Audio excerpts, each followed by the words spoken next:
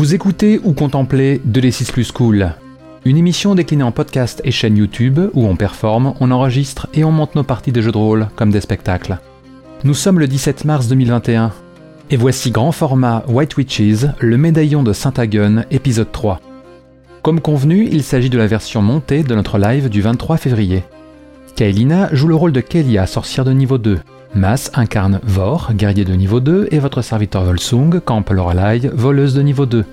Face à eux, Johan en maître et auteur du jeu OSR White Witches. À Waldenburg, Lorelai a conseillé au pécor Ivan, le soi-disant terrible, de faire profil bas. Landrich, ce noble à la soif de sang, n'a sans doute pas digéré le duel truqué face à Ivan, qu'il a vu mordre la poussière la veille. La première des 3 épreuves du tournoi de Saint-Hagen va bientôt débuter. Les louves des cendres vont tout faire pour l'emporter. Mais tenir en équilibre sur des rondins au milieu de tous ses concurrents ne sera point chose aisée. Aussi, autant mettre toutes les chances de leur côté. Pendant le discours du jeune baron Aristeo Gantz, vite supplanté par le grand prêtre de Solaria, Malte Knorr, Vor a tôt fait de graisser quelques rondins avec Franz, notre porteur de torches mutique. Ça fera quelques concurrents de moins. L'épreuve bat son plein, les frères Blatt, vermine nordienne, sont de rudes adversaires. Mais l'esprit d'équipe, la chance, le sens du sacrifice de Vor et les sortilèges de Kelia stabilisant les rondins font que les louves des cendres triomphent. Avec Lorelai, dernière participante encore en équilibre. La bière coule à flot à l'anguille dorée pour célébrer la victoire. Les louves ne manquent pas de se faire féliciter par le jeune baron qui leur lance une invitation ultérieure. La chance peut tourner à tout instant, aussi le trio entend profiter de leur aura de sainteté et de cette invitation tant qu'elle dure. A noter que le tire-laine que Lorelai avait calculé lors des festivités en train de faire les poches des gens sur la grande place s'est décidé à confronter le groupe. Leur proposant une affaire lucrative où il est question de mettre la main sur des reliques de Solaria qui ne manqueraient à personne. Mais les pieux scrupules d'une Lorelai pompette le dissuadent bien vite de faire affaire avec nos louves des cendres. C'est à ce moment que débute notre épisode. On s'est bien marré, et sur ce live, on n'était pas les seuls. Le montage de cet épisode a été essentiellement assuré par le bénévole soldat Sévastopol. Grâce lui soit rendue, ça m'a fait gagner un temps fou. Bon visionnage ou bonne écoute. Donc vous choisissez de vous rendre directement le soir même au logis seigneurial dans la demeure du baron. Tout à fait, parce que la chance tourne et pour le moment, il faut qu'on profite de l'aura de sainteté tant qu'elle dure. Vous traversez Waldenburg, la demeure seigneuriale étant un petit peu en périphérie, plus en hauteur. On la voit depuis la place principale de la ville où il y a la statue de Saint-Hagen. Ce n'est pas un château fort. La demeure est une bonne bâtisse en pierre, mais la région étant une région pacifiée depuis des siècles et des siècles, il n'y a pas eu de grandes batailles, de grands conflits dans la région depuis longtemps, donc il n'y a pas de château fort à Waldenburg. Vous arrivez à la demeure et vous voyez 2 gardes qui parlent à l'entrée. Avant qu'on arrive devant les gardes, tout ça, Garde met un bras sur l'épaule de ses 2 compagnons de part et d'autre d'elle. Bon, ce soir, le but, c'est d'essayer d'avoir des informations sur ce qui va nous attendre pour la suite, parce que on part avec pas grand-chose. Donc, si on arrive à le faire parler, ne serait-ce qu'à savoir où est-ce que se trouve, je sais pas, le plan de la deuxième épreuve, quoi que ce soit, on peut peut-être arriver à quelque chose. D'accord ? Et à quoi cela peut-il servir ? Je n'ai plus de graisse. Lui, il a plus de rondin. Ah oui ? Donc il n'y aura pas de rondin. Ouais, mais il te reste ton pied jaloux. Ce n'est pas moi qui ai le pied jaloux. C'est Kelia. Tu sais, Aristeo, il est plutôt droit dans ses bottes. Hein. Je m'attends pas à ce qu'il nous lâche une info, hein. Même si on est ses petits chouchous. Ah, il y a peut-être moyen de moyenner. Il faut juste que ça ait l'air innocent. Tu veux dire que Lorelai a toutes ses chances ? Oui. Je te promets rien. Arrête d'essayer de nous caser. Et arrêtez de bouger. Car effectivement, comme je le mime moi-même avec ce talent d'acteur studio que l'on me connaît, la voleuse entre 2 âges dodeline un peu de la tête. Nous n'avons rien bu, du moins presque rien. Mais Anselm est un fier Nordien. Nordien, ouais. Un Nordien qui te casserait les jambes s'il en avait l'occasion pour éliminer le concurrent que tu es. Arrête, tout ça c'est de l'histoire ancienne. Je perds mes paroles. Et pourtant, je n'ai pas trop bu, hein. J'en suis convaincu. Je peux d'ailleurs toucher mon nez. Ah non, je n'y arrive pas. Vor et Lorelai continuent à discuter et à déblatérer sur savoir est-ce qu'ils sont imbibés d'alcool ou pas. Je pense que Kélia, toi, tu regardes ça en levant un peu les yeux au ciel, en mode mon Dieu, on n'est pas sorti de l'auberge. Je suis pas aidée. Ouais, ça va être dur de faire dans la finesse là. Et en fait, sans trop vous en rendre compte, vous arrivez devant la demeure du baron et tu vois un garde qui arrive et qui fait je peux vous aider, mes bonnes gens? Vous êtes perdus? Non, nous sommes invités à la table bar. Comme tu peux voir, nous avons mis nos atouts des grands jours. Je tends la main pour la mettre devant la bouche de Vor. Il fronce les sourcils, il fait c'est bizarre ça, le baron il nous a rien dit. Tu t'as dit quelque chose, Scott? Bah non. Bon bah, va le voir et va voir Monseigneur, demande-lui s'il attend quelqu'un. Et on doit annoncer qui? Les louves des cendres. Les gagnants de la première épreuve.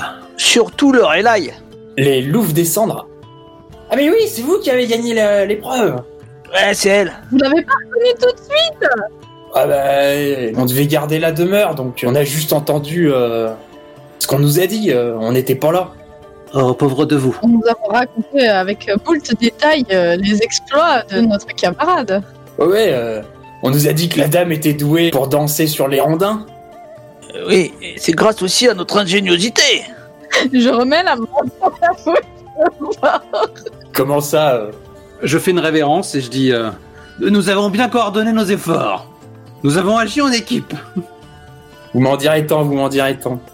Et là, tu vois une tête un peu quand même juvénile. Il est pas, tu vois, il est pas encore adulte. Enfin, il doit avoir 16-17 ans. Le petit Aristéo qui sort avec sa chemise bien propre, ses habits et ses petites joues rouges et qui arrive et qui fait Lorelai, Kélia, Vor, mais qu'est-ce que vous faites ici?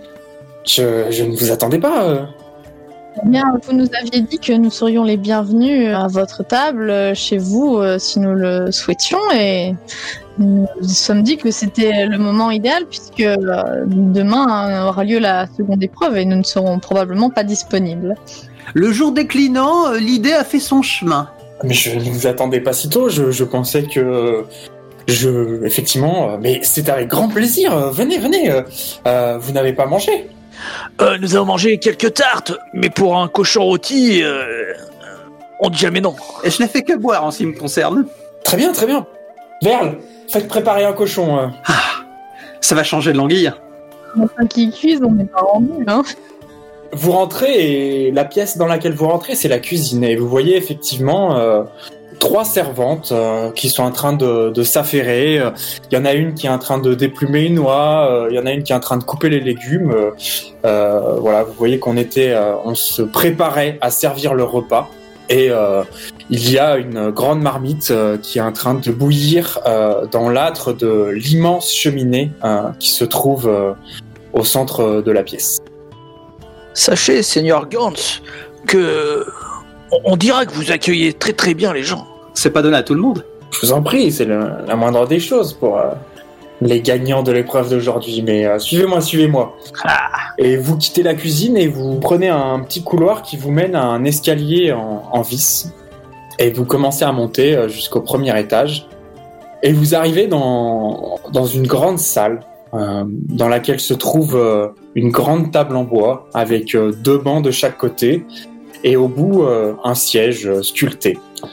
Sur les murs, des tapisseries qui représentent des grandes scènes de bataille, des scènes historiques. Vous reconnaissez la bataille de Windfell, par exemple, qui est une bataille historique que le premier empereur a menée. Et vous voyez différents aussi saints de Solaria sur les tapisseries. Aristéo qui vous fait « Mais je vous en prie, asseyez-vous. » Je lâche quand même un sifflement admiratif en observant les lieux. Ça ne nous arrive pas souvent de traîner nos guêtres dans ce genre de décorum. Je vois que Monseigneur est un homme pieux. Oh oui, les tapisseries datent du temps de mon père, mais je n'emploie pas le terme pieux pour ce genre de décoration. C'est normal, non? D'autres auraient pu les faire enlever si elles n'étaient pas à leur goût, vous les avez conservées. la tradition, père et fils, et grand-père, c'est comme ça chez les nobles. N'est-ce pas, Seigneur Gars? Oui, tout à fait. Tu vois qu'il est un peu mal à l'aise, Kélia, par rapport à ce que tu lui dis. L'ombre des ancêtres porte loin. Du vin. Et tu vois effectivement une jeune servante avec une carafe qui apporte des gobelets. Seulement si vous buvez quelques coupes avec nous. Oh, je préfère la bière, mais du vin... qui dit de l'alcool, c'est toujours de l'alcool. Hein. Bien sûr. La servante verse rapidement 5.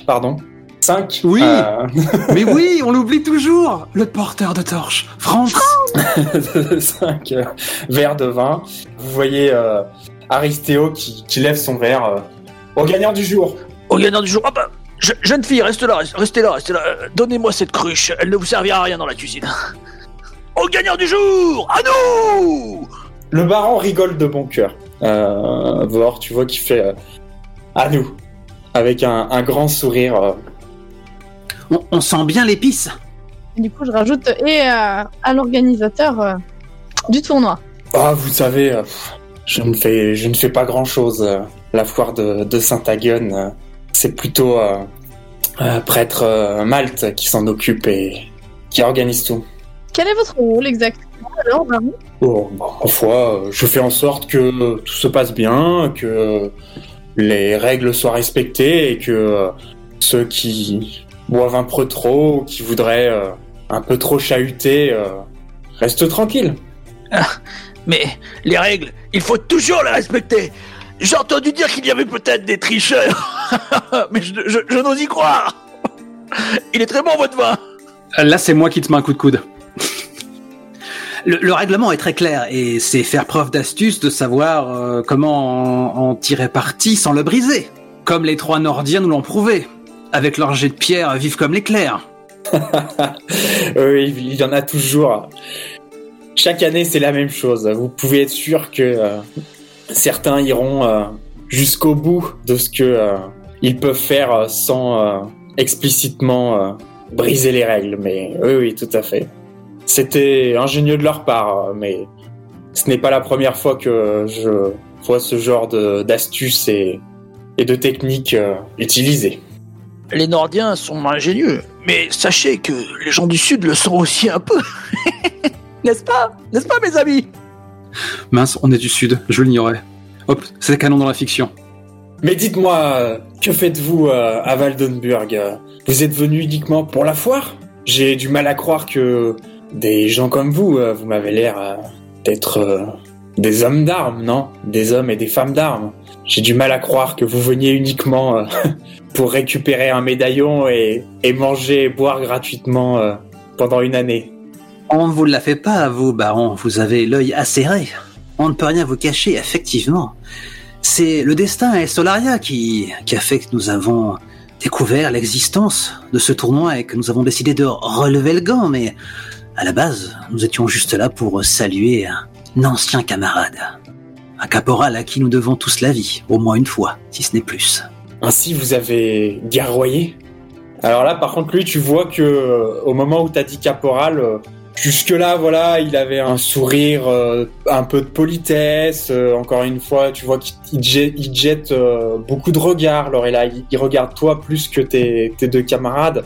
Mais là, par contre, quand tu as dit le mot caporal, là, tu vois que ses yeux se sont un peu plus écarquillés et que tu as attiré toute son attention. C'était cousu de fil blanc, tous ces nobles comme ça, qui s'emmerdent dans leur soi, tout ce qu'ils veulent, c'est se faire un nom par les armes. Tous les mêmes. Et ça, c'est ce que je pense, je ne le dis pas. Au contraire, Vor, lui, s'est assombri, alors qu'il avait l'air joyeux. Oui, effectivement, nous avons guerroyé. Et ce n'était pas beau à voir. Les tranchées, la boue, le sang, la mort. Vous avez combattu les barbares du Nord? On dit qu'ils ont des hommes bêtes dans leur rang. Oui, il ne faut pas croire tout ce qu'on dit. Tout ce que vous pouvez savoir, jeune baron, jeune seigneur, c'est que la guerre, c'est moche. Et les vraies bêtes, ce sont les hommes. Oui, leur bestialité n'a rien de surnaturel. C'est bien vrai, ça. Isoler une de ces créatures dans un environnement hostile, mettez-lui des peaux de bête sur le dos et elle paraîtra être un... C'est dans la guerre que les hommes peuvent révéler leur valeur. Je frappe comme ça avec mon verre, comme ça il y a du vin qui s'éclate un peu partout. Non, ce n'est pas vrai. Mais non. Il y a un petit mouvement de recul, tu vois, un peu de... Oh, tu vois que tu l'as... C'est faux. La guerre n'est là que pour engendrer la misère et la destruction et la mort et le malheur. Non, arrête, ne dis pas ça. Il n'y a aucune valeur. Allons, Vor, tu as l'alcool mauvais. Ce que le jeune baron veut entendre, ce sont les récits de nos exploits. Les hordes barbares, rageant, éructant, chargeant sur nous par centaines de milliers. Baliverne. Nous tous, ensemble, au coude à coude, à nous soutenir mutuellement, à nous battre, jusqu'à ce qu'il ne nous reste plus que nos armes brisées entre nos poings. Et c'était pas du tout ça qu'on a vécu. Dis-lui, Kélia, que c'était l'horreur. Ah, c'est sûr qu'il faut voir au moins une fois dans sa vie une charge des troupes de l'Empire face aux Nordiens. C'est incomparable. Le choc du métal. Ah, voilà. Les râles. Vous voyez ? C'est ce que je n'arrête pas de dire. Nous ne pouvons que gagner face à ces barbares. Ils ne font que charger de manière désordonnée, aucune tactique, aucune discipline. Mais ils ne connaissent pas la peur. Baron, avez-vous des amis ? Oui, bien sûr. Imaginez-vous votre ami, là, à côté de vous, à droite ou à votre gauche, avec le ventre ouvert, les intestins à l'air, avec une lame d'un ordi implantée comme ça dans le ventre, et qui hurle à la mort.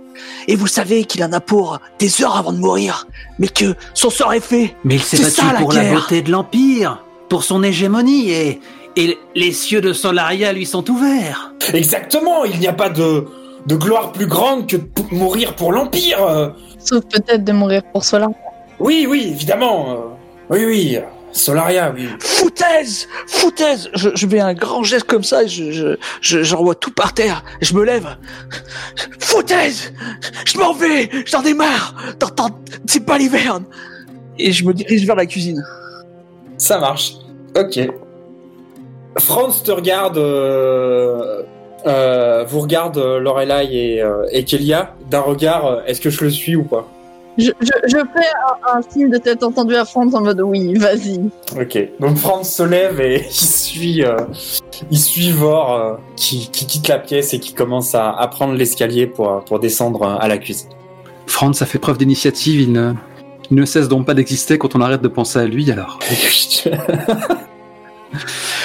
Veuillez excuser notre camarade, la guerre contre les Nordiens lui a beaucoup pris, lui a beaucoup coûté. Pas une fois, il n'a rechigné à partir au combat et il est un des plus valeureux soldats que l'Empire ait eu. Ah, assurément, oui. Lui aussi ne connaît pas la peur.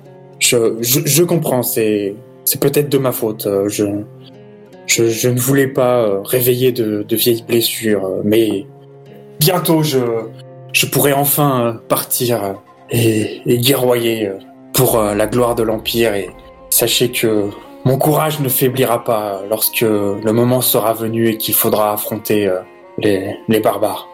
Je voulais entendre les récits de gens tels que vous qui ont connu la guerre et qui ont combattu pour l'Empire. De la bravoure, nous n'en attendions pas moins de vous. Mais ne baissez jamais votre garde. Je me rappelle encore de Vor avec son grand cœur et toujours attendre l'autre joue qui était en train d'écouter ce Nordien qui cassait un peu son personnage en plaidant pour sa vie au sol, en éructant qu'il avait une famille et le suppliant d'épargner sa vie, et Vor a baissé sa garde, et si je ne m'étais pas saisi d'une hallebarde brisée avant de la ficher dans l'œil de son adversaire, il serait passé de vie à trépas, vous pouvez en être certain. Et surtout qu'il n'est pas là pour réfuter. C'est pas Kélia qui va contredire. Il lève son godet au juste et au valeureux. Au juste. Au juste et au valeureux. Et il boit et fait « Ah, voilà la viande !» Et tu vois effectivement une servante qui arrive avec une cuisse de porc grillée à la broche sur un lit de légumes. Il y a des navets, il y a des oignons, il y a du poireau. En parlant de valeur, nous avons tous très hâte de voir comment vous allez mettre la nôtre à l'épreuve demain encore. Je pense que vous allez aimer l'épreuve de demain.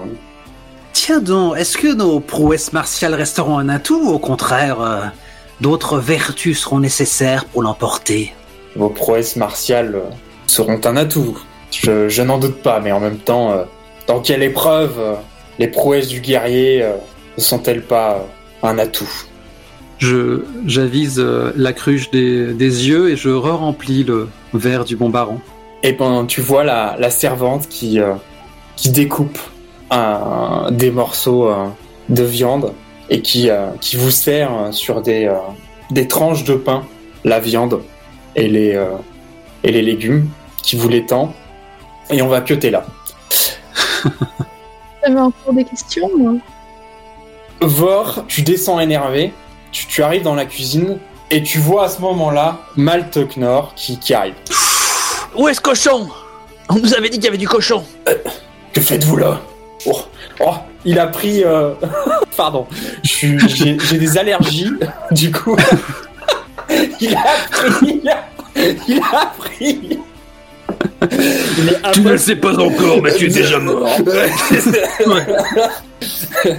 C'était la guerre. C'est vraiment dommage de pas t'entendre rire, Kalina. C'est un peu notre jingle, là. Je pense qu'il faut que t'enlèves le... Allez, désactive le push to talk. On va nous faire un procès, sinon. Que faites-vous là? On t'entend pas. C'est toi qu'on n'entend pas, Mas. Par contre, du coup, on vous entend plus avec le push to talk. Qu'est-ce que je fais là? Vous êtes éloigné de Solaria. On ne vous entend plus. Elle est bonne, celle-là. Vous m'entendez maintenant? Je mange du cochon. Je pense qu'il y a vraiment... Je baisse un peu la musique. Ouais. Je pense que t'as dû carrément mettre la main, non, dans la carcasse et arracher un bout, non? Je te vois bien. Bah oui, bien sûr. Hein. J'ai une patte comme ça, ou un morceau comme ça. Ah, je mange du cochon grillé, rôti. Oh là là. Et, le baron vous a invité? Oui, il nous a invités. C'est vrai. Vous étiez là. C'est toi qui allais sans voix maintenant, Knorr. Laissez-moi passer. J'ai trop du mal. Laissez-moi passer. Je ne vous touchez pas le chemin. Tu es assez imposant, Vor, il faut bien l'avouer. Homme montagne.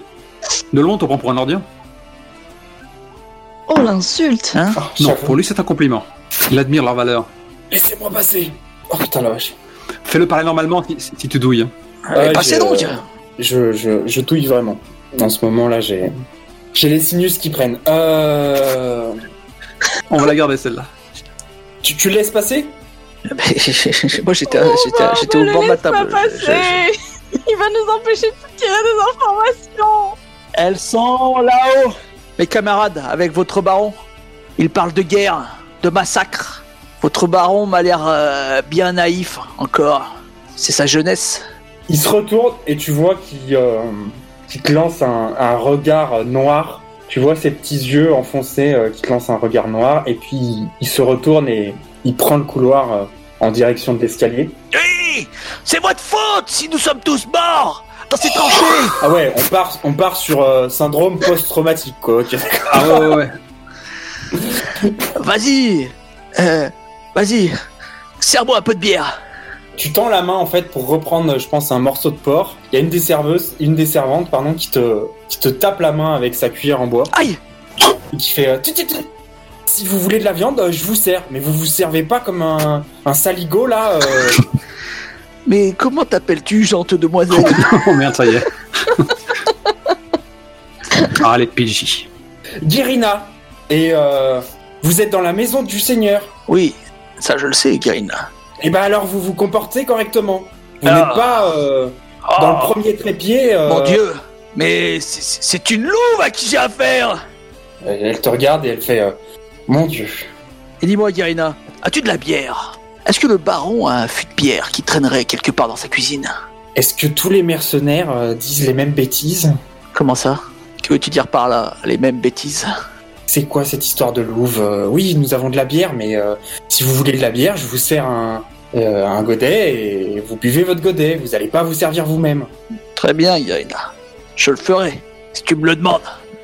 Serre-le-moi. Et un peu de cochon aussi, s'il te plaît. Tu vois qu'elle lève les yeux au ciel et elle te sert une part rapidement et elle va Elle va dans le cellier pour te servir de la bière, elle te ramène une bière. C'est bon, vous avez tout ce que vous voulez? Merci. Je fais une petite courbette. Fais-moi un jet de constitution, si tu le rates, tu vomis. Non, je déconne. Oh, serre. Oh là là. Bon, il y a Malte qui s'est transformé en Rambo, qui monte, du coup, et qui, effectivement, au moment où le Aristéo lève son godet et dit aux valeureux et aux justes, vous voyez Malte qui déboule dans la grande salle. Et merde. Baron, vous ne m'aviez pas dit que vous aviez également invité à manger ces gens. Tu vois qu'il fait un geste un peu dédaigneux. Dégueu, là. Ouais, voilà. Cette piétaille. Je fais un petit salut de la main en me resservant de l'autre. Je le salue d'un hochement de tête courtois. Il s'assoit et il se sert un petit verre et... Nous étions en train de parler de la grande gloire qu'il est de mourir pour Solaria et l'Empire au front, devant les vermines nordiennes. Ces païens ne feront pas le poids face à nos guerriers. La foi permettra à l'Empire de vaincre. Car l'Empire est juste. Prions Solaria. Et là, par contre, du coup, il a tendu les mains. Ah merde. Moi, ça me trigger tout de suite, parce que je... Mais si le joueur le sait alors que le personnage l'ignore, Kélia, toi aussi, des fois, tu t'en remets à la déesse. Oui, sauf que du coup, toi, quand tu me vois tendre les bras pour prier, tu penses que je suis une grosse hypocrite. Qui fait semblant. Et seul le public sait que toi, tu pries réellement. D'ailleurs, ça ressemble à quoi, la prière de Solaria? Tu as dit qu'il a... Quel est le verbe que tu as employé vis-à-vis de ses mains? T'as pas dit joindre les mains? Tu as dit autre chose? Non, il tend les mains. Il tend les mains. Genre, qu'on se joigne tous les mains. Il tend les mains pour que vous vous joigniez les mains. Pour communier. Pour que vous puissiez communier. Eh bien, faisons ça. Il s'est assis entre qui et qui, d'ailleurs, le vieux? Bah, du coup, il s'est assis du côté de Lorelai. Parce que vous êtes donc... Aristéo est sur son siège et vous êtes sur les bancs de chaque côté de la table. Ok. Bon, tant mieux, parce que par contre, Kélia ne porte pas du tout le clergé dans son cœur, manifestement, et elle a pas l'air de l'apprécier beaucoup. Et bah, il est juste en face de toi, au lieu d'être à côté. Donc, il attend, il a tendu les mains, là, il a fermé les yeux. Je suis en train de googler en toute hâte. Le bénédicité. Mon Dieu. Volsung, tu n'as pas fait ton catéchisme? Je crois en Solaria, déesse toute puissante, créatrice du ciel et de la terre. Oh non, attends, tu vas me faire ça correctement. Mais le problème, c'est que là, ça parle de Jésus-Christ. C'est compliqué. Il faut improviser une prière, c'est ça? Donc, déjà, est-ce que vous joignez les mains ou pas? Oui. Ah, mais de toute façon, moi, je suis pieuse. Hein? Très bien. Oui. Moi, je suis pas là pour contrarier les gens. Je mets une musique de circonstance et je continue à lire une prière au hasard, arrachée sur Google. Très bien. Mon âme exalte la déesse, exulte mon esprit. Elle s'est penchée sur son humble servante. Désormais, tous les âges me diront bienheureuse. Ah ouais, il te dit d'ailleurs, je vous en prie, dites le bénédicité. Mettez-nous au nombre de vos saints pour jouir avec eux de la gloire éternelle. Ok, je vais le faire. Ça suffit. Ah bah tu me lances, je continue. Bon, plus on joue tous les mains. Oui. Ouais. Par contre, non, c'est vrai que c'est pas très RP que ce soit Kélia qui l'ouvre, mais bon, tu vois pourquoi pas. Sérieusement, en fait, il attend. C'est vraiment, tu vois qu'il attend et il vous dit, je vous en prie, dites la prière du soir. Ouais, donc on va pas contrarier le grand monsieur. Donc on joint les mains et puis du coup Kélia va sortir une petite prière de derrière ses fagots d'un air très solennel et très sérieux. Que la lumière de Solaria soit sur nous, comme elle est en nous, par la foi. Que Solaria nous protège et nous guide. Qu'elle fasse que nous soyons assez sages pour entendre ses enseignements. Les justes se reconnaissent. Et Solaria reconnaît les justes. Alors, t'as les releases de compétition, puis t'as les touristes. Et là, tu vois Malte qui dit que les ténèbres se dissipent. Et le baron qui dit que les ténèbres se dissipent. Que les ténèbres se dissipent. pendant ta litanie, tu sais, moi j'avais la tête baissée, très pieuse, et puis au fur et à mesure, en voyant que sans aucune hésitation, tu balançais le bénédicité, je commençais à en ouvrir un œil, puis un second, et à vraiment tordre la tête. Qui êtes-vous et qu'avez-vous fait de Kélia ? À la fin, elle est prête à tout pour qu'on en arrive enfin au repas. C'est la théorie la plus probable. Et peut-être que si à un moment il y a un flottement ou ça regarde ailleurs, j'ai juste un échange de muet avec toi ou comme quoi on aura une conversation plus tard. Toi qui te moques de ma foi, tu caches bien ton jeu. Elle fait comme si elle n'avait rien vu. Le baron te regarde, Lorelai. Tu vois qu'au moment où tu échanges ces regards avec Kélia, tu vois le baron qui vous regarde et tu vois ses yeux son regard qui ne cesse de passer sur chacune d'entre vous et de faire des allers-retours et de... Voilà, tu sens qu'il est attentif. Il n'a pas encore assez bu. Manifestement pas. Vous vous asseyez, vous prenez les couverts, le repas commence, et vous voyez Malte. Alors, de quoi parlez-vous avant que je ne vienne ? Et tu vois Aristéo qui dit oh, de rien. Ces chères dames voulaient savoir si leurs compétences guerrières allaient les aider pour l'épreuve de demain. Et donc Malte qui fait vous savez très bien, baron, que vous ne pouvez pas dire l'épreuve qui doit avoir lieu. L'épreuve doit rester secrète. Bon, bien sûr, nous n'oserions pas demander directement au baron ce dont il s'agit. Nous voulons pouvoir gagner en méritant notre victoire et nous savons que ça ne peut se faire si le baron nous révèle simplement ce qui nous attend.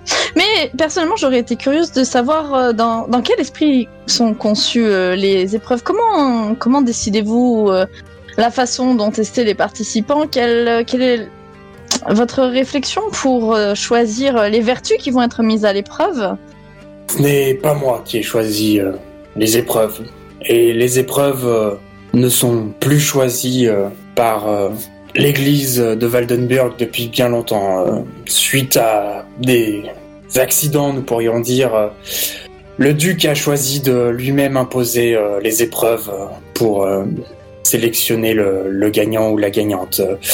Il y a de cela des années, les épreuves consistaient à des combats, des véritables combats, où les combattants pouvaient réellement démontrer leur valeur et nous n'étions pas dans ces parodies grotesques où un amas de profiteurs, de marchands, d'usuriers ne viennent que pour amasser des richesses et profiter de la renommée de Saint-Agon au détriment de la véritable raison de cette épreuve, qui est de transmettre et de partager la force qui a fondé notre Église, qui a fondé cet empire. Aujourd'hui, ces épreuves ne sont que des jeux d'enfants. Ambiance. On va couper là. Ambiance. On prépare une réponse là. Écrivez entre vous pour préparer ce que vous allez dire pendant le repas. Mais là, non, il a plombé l'ambiance. Hein. Moi, je vais juste piquer du nez dans mon cochon et profiter tant que j'en ai un dans mon assiette. Hein. T'inquiète, je vais rebondir. Vor, que fais-tu avec cette... On change d'ambiance. Il y a personne dans la cuisine, Vor, les servantes sont allées servir à table, c'est le moment de te barrer Alors au non, château. non. C'est le moment de piquer l'argenterie. Hein. Non, les plans. De la bière encore. De la bière. Et du cochon. Oui, une tourte. J'ai vu qu'il y avait une tourte. Jeune servante, j'ai déjà oublié ton nom.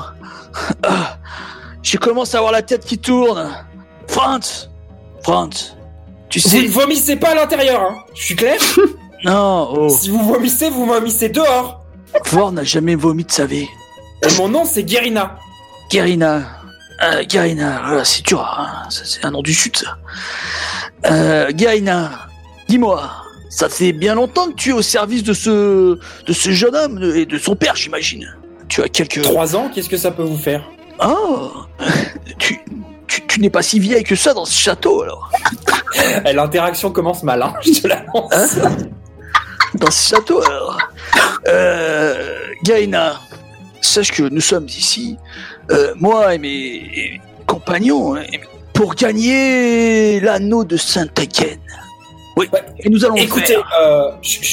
on est occupé. Vous voyez que il faut qu'on finisse de préparer le repas, qu'il va falloir qu'on lave et qu'on finisse de nettoyer la cuisine. Pourquoi vous ne mangez pas avec le baron? Rappelez-moi. Il s'avère, cher Guérina, que je suis comme... Je vais te tutoyer, ça sera plus simple. Je suis comme toi, Guérina. Je ne suis pas de la haute. Moi aussi, je suis qu'un fils de paysan. Nous n'avons rien en commun. Comment ça? Non, tu veux dire que tes parents avaient du sang noble? Non, mais ce n'est pas pour autant que Hein? Non, je mais suis un... nous sommes des bas-fonds, tu vois, de ceux qui traînent dans la boue. Non, je suis une personne tout à fait honorable. Je Oui. ne me Bien traîne sûr, pas dans la Guérina. boue, comme vous dites. Je ne suis pas un cochon. Guérina, sache que foi de Vor, et qu'un Vor fait une promesse, il la tient. Quoi qu'il arrive, si je gagne le médaillon de Saint-Aiguen, Guérina, sache que Alors là, tu vois qu'elle soupire et elle te fait... Oh là là. Sache que je reviendrai Encore ici Encore un Et- homme qui fait des promesses. et je te demanderai en mariage, Guérina. Alors là, vraiment, elle fait... Verle, viens voir. Hein? Il a Sache pas de que- promesse. Sache que tu es la plus belle des servantes que j'ai vues C'est ça. depuis que Tu vas Vor m'emmener est dans et tu cette vas me ville. sortir de ma vie. Tu vas m'emmener et tu vas m'offrir plein de bijoux, des robes, c'est ça? Absolument pas. Des perles de pluie de pays où il ne pleut pas. Pas du tout, Guérina, pas du tout. Sache que tu auras le gîte et le couvert à l'année, une année entière. À Mais l'auberge oui, de mon mais ami, à tous, C'est bien, le caporal. c'est bien. Il tout faudra à fait. respecter le caporal. Et Guérina, avec rien en retour, juste parce que Guérina. vous avez un bon cœur et que, bien Si tu évidemment, c'est Guérina. pour mes beaux yeux, c'est ça? si tu veux être ma femme, il faudra respecter le caporal, tu comprends? Pour le coup, elle arrête et elle tique. Elle fait votre femme? Mais Hein? jamais je ne serai votre femme. Parce que le caporal, il nous a sauvés à tous la vie. Et là, je m'écroule comme ça dans la table. Et Kélia, faut la caster, Guérina. Elle aura une importance plus tard quand il l'épousera. Tu vas essayer de revenir l'épouser, qui va se prendre le plus gros râteau de tous les temps. Et je commence à ronfler la tête à moitié dans la tarte et en ayant renversé la bière sur la table. Ah ouais, c'est ça. Tu sais, on voit, il y a un gros plan et on voit ta tête dans la tarte en train de ronfler et t'as des morceaux de tarte qui rentrent dans la bouche en même temps que tu ronfles. Et du coup, ça accentue. Et dans le plan, un peu plus loin, dans l'obscurité, il y a France qui n'arrête pas de manger du cochon comme ça. Il en profite. Parce qu'il a connu la fin, lui. Il a Hein? encore phasé, Le Franz. chamouillé. Il a encore phasé. Kélia, tu n'es C'est pas ça. connecté sur le bord, C'est- de coup, tu dois pas pouvoir interagir avec le portrait, donc je ne sais pas lequel tu... Ah, effectivement. Ah, la blonde, avec la tresse. Elle oh, Charlize Theron Voilà, oui. Ah la vache Ah, c'est la grande classe. Mais elle a du caractère, Guérina. Elle se laisse pas marcher sur les pieds, alors elle a le droit à Charlize Theron, voilà. Ouais, elle te ferait de l'ombre, hein, dis donc. Ça m'étonne pas qu'il ait flashé dessus. Je demande pas un mariage n'importe qui, moi. Ok. Même si je suis bourré. C'est moi qui vais finir par l'épouser, voilà, zut. Ouais. On va tous l'épouser, ouais. Vous allez vous battre pour les beaux yeux et le caractère de feu et le tempérament de feu de Guérina. Voilà. C'est notre PNJ préféré désormais. J'ai déjà oublié le tire-laine qui m'a éconduit et jeté sur les roses. On oublie tout le temps Franz, alors... Tu vois en fait en même temps que Vor ronfle, il y a Franz qui est en train de lever les épaules et de faire de mimer qu'il est désolé à Guérina en mode et à montrer Vor qui est en train de ronfler et avachi sur la table. Il essaye de la draguer, là. Il essaye de draguer ma meuf. Il y a moyen, Franz, il est joué par Michael Sheen, jeune et muet du coup. Lorelai et Kélia, votre objectif, je l'ai compris, c'est de soutirer le plus d'informations sur la seconde épreuve au cours de ce repas. Est-ce qu'il y a un autre objectif? Est-ce que vous voulez mettre en scène une autre discussion au cours du repas pour essayer d'atteindre vos objectifs, votre finalité? Alors moi je comptais déjà entretenir la conversation, etc. Discrètement verser du vin à tout le monde, enfin surtout à eux deux, hein, mais voilà, le faire de manière suffisamment discrète et gracieuse pour que ça se voit pas trop. Les faire boire, et puis quitte à éventuellement, en fonction de comment les choses évoluent, je me disais peut-être les splitter, parce que le jeune, c'est pas qu'il voudrait pas faire une bourde et nous dire des trucs, mais quand il y a le vieux à côté, il se tient un peu mieux. Donc, quitte à ce que moi, j'entraîne à la fin du repas, après avoir un peu endormi sa méfiance, notre bon patriarche de Solaria pour lui poser plein de questions sur la Solaria, sa vision de l'ordre machin, pendant que Lorelai va pouvoir faire un monde de son talent avec le jeune marron. Bah là, on attend que ça depuis le début de l'épisode. J'avoue que là, j'ai aucun angle d'approche, hein, donc je vais juste minauder, mais j'ai aucun angle d'approche. Eh ben, ce qu'on va faire, c'est que Volsung, tu vas me lancer un jet de sauvegarde avec le charisme de Kélia pour voir si elle arrive à faire boire les deux zigotos, donc le jeune baron et Malte. Le premier jet, ça sera Malte, et le deuxième, ça sera Aristéo. Ok, c'est un 15 pour le premier jet et un 3 pour le second. Alors, étonnamment, Malte va boire et Aristéo ne va pas boire. C'est étonnant. Ouais. C'est parfait, de toute façon, c'est lui qu'il faut qu'on éloigne. Eh ben, tu vois qu'effectivement, tu arrives à le faire rentrer en fait dans le jeu de la conversation religieuse, tu vois. Je pense que tu arrives à jouer le jeu et que mine de rien, tu as une certaine culture religieuse. Et du coup, tu arrives à... Si je déteste les prêtres, c'est justement parce que je les connais bien. Ouais, exactement. Du coup, tu sais sur quel bouton il faut appuyer et ça marche. Puis je ne désespère pas de lui tirer des informations sur l'épreuve, parce que bon, il a l'air de dire que c'est de la merde, donc je vais pas hésiter à lui demander en quoi c'est de la merde, tu vois. Ok. Et comment lui il aurait fait, histoire de me donner des infos sur comment ça va être fait. C'est vrai que tu peux le pousser au cul, parce que si c'est bien loin du bain de sang auquel lui aspire, il va peut-être lâcher un truc. Hein. Exactement. Chevaucher une mule les yeux bandés, en voilà une épreuve. Et là, du coup, c'est gagné, tu vois. Exactement. C'est ça, quoi. Allez, fonce. Moi, j'attends toujours mon anguille c'est vrai. géante.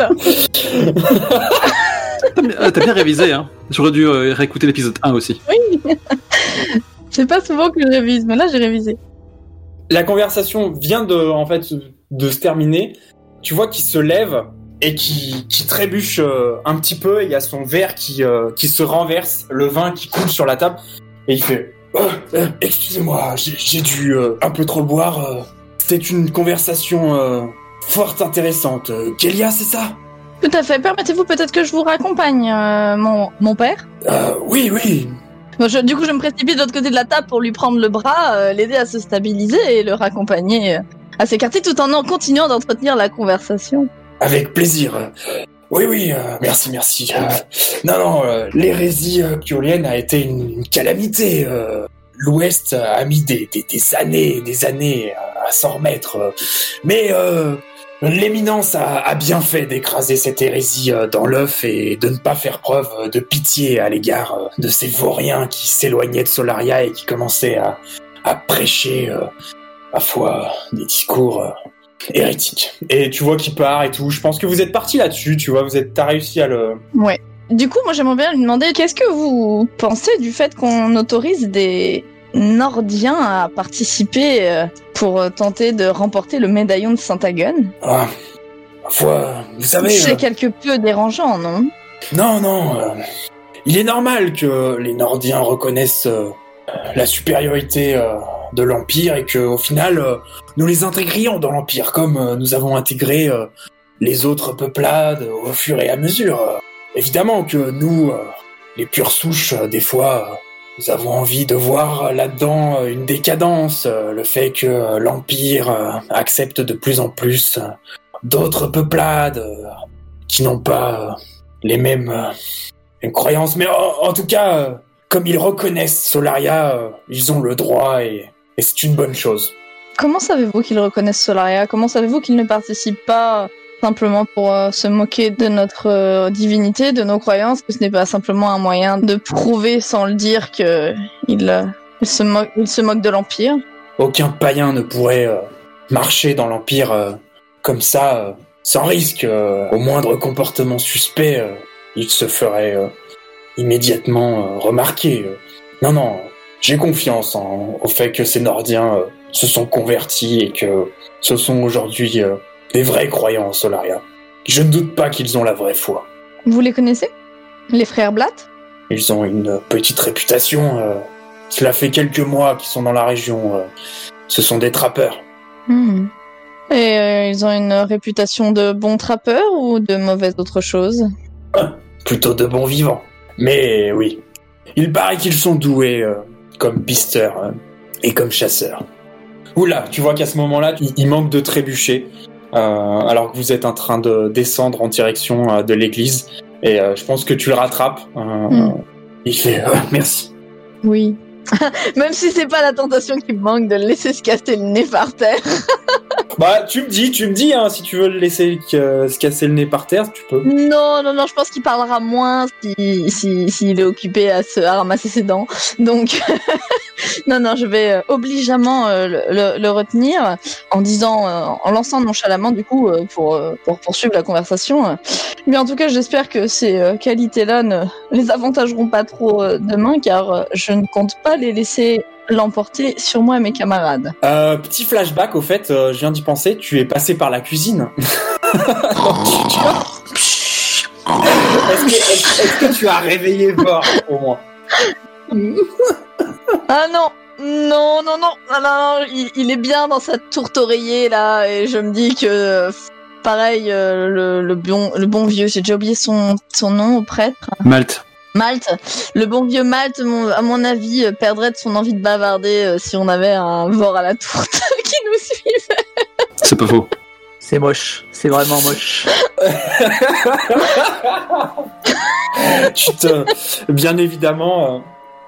Je fais un signe à Franz de bien le surveiller et de s'assurer qu'il dort bien dans sa tourte. Je pense qu'il est un peu énervé, Franz. Tu sais, il fait des gestes en mode pourquoi c'est moi et pourquoi c'est pas toi qui le surveille? Parce que t'es un PNJ, Franz. Parce que tu portes les torches, Franz. Ta capacité, c'est comme le chat de Schrödinger, ok? Vor, bien évidemment, tu te réveilles quand tu veux et tu me dis ce que tu veux faire et ce que... Mais vas-y. Elle fait jouer les autres. Du coup, il me lâche rien, là, ce fichu prêtre. Bah, en même temps, t'es parti sur la vraie foi des Nordiens. Oui, et puis là, je viens de juste avant que tu changes de sujet, je venais de rebasculer. Je suis sur là, j'espère que demain, leur capacité en chasse et en trappage. Tu fais du trappage? En trapperage. En trapperation. Leur capacité en braconnage. En pistage. En pistage et en chasse ne les avantageront pas de trop sur les fidèles impériaux. Pistage non, mais par contre, leur capacité physique, oui. Vu leur taille et la largeur de leur torse... N'y a-t-il donc jamais d'épreuves qui mettent à l'épreuve plus la foi que la force brute? Comme je vous le disais, à une époque, la capacité à endurer la douleur et à endurer que nos saints ont enduré était mise à l'épreuve, mais plus aujourd'hui, malheureusement. J'ai l'impression que vous avez l'oreille du jeune baron. Vous pourriez, je pense aisément, lui faire entendre qu'il n'y a pas que les capacités physiques qui permettent de mettre à l'honneur les fervents de Solaria. Comme je vous l'ai dit, ce n'est ni moi ni le baron qui décidons des épreuves. Ni vous ni le baron? Qui est-ce? Le duc. Ah, le duc. Oh. Ah, et j'ai l'impression que le duc n'est pas très éveillé aux différents préceptes de Solaria. Tu parles du duc, là, fais gaffe. Il lui baffe dessus depuis tout à l'heure en disant que ses épreuves elles puent du cul, donc je pense que je peux me permettre. C'est surtout que le duc n'a pas apprécié que la jeunesse de ces nobles seigneurs vienne s'esquinter au cours de ces épreuves. Je n'ai pas l'impression qu'il y ait beaucoup de jeunes seigneurs actuellement parmi les participants, pourtant, non? Non. Comme je vous l'ai dit, les épreuves ont bien changé. Il y a 20 ans, au cours d'une d'entre elles, il y avait eu 34 morts. Youpi. Ouais, tu vois qu'il te dit ça plein d'entrain, quoi. Plein de... Ouais, en mode, c'était le bon temps. Ouais, c'est ça, en mode... putain, ça se la jouait bien à cette époque. Très bien. Et qu'avez-vous pensé de l'épreuve d'aujourd'hui, par exemple? Je vous l'ai dit, c'est ridicule. Ce ne sont que des épreuves pour amuser la populace et les marchands qui viennent profiter de l'événement pour faire de l'argent. Ça n'a plus aucun rapport avec Solaria et avec Syntagone. Simplement des comptoirs commerciaux qui vendent, qui prêtent.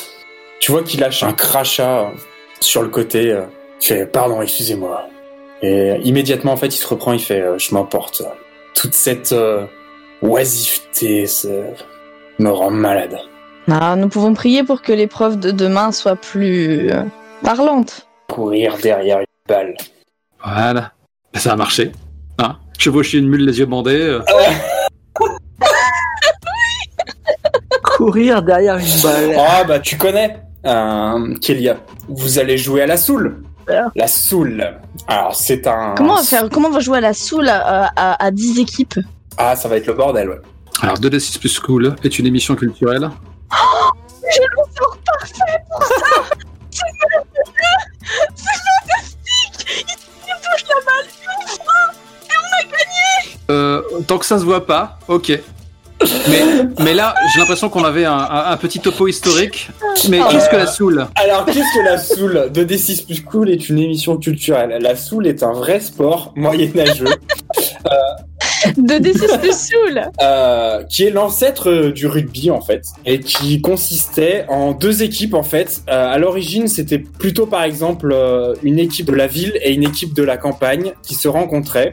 Et ça consistait dans un espèce de pugilat général entre les 2 équipes, à récupérer une balle, en gros une vessie de cochon dans laquelle on avait mis soit un liquide, soit de la terre, soit ce que tu veux, et à transporter cette balle, à courir avec cette balle jusqu'à une mare et à jeter la balle dans la mare ou dans ce qui ferait aujourd'hui office d'un but.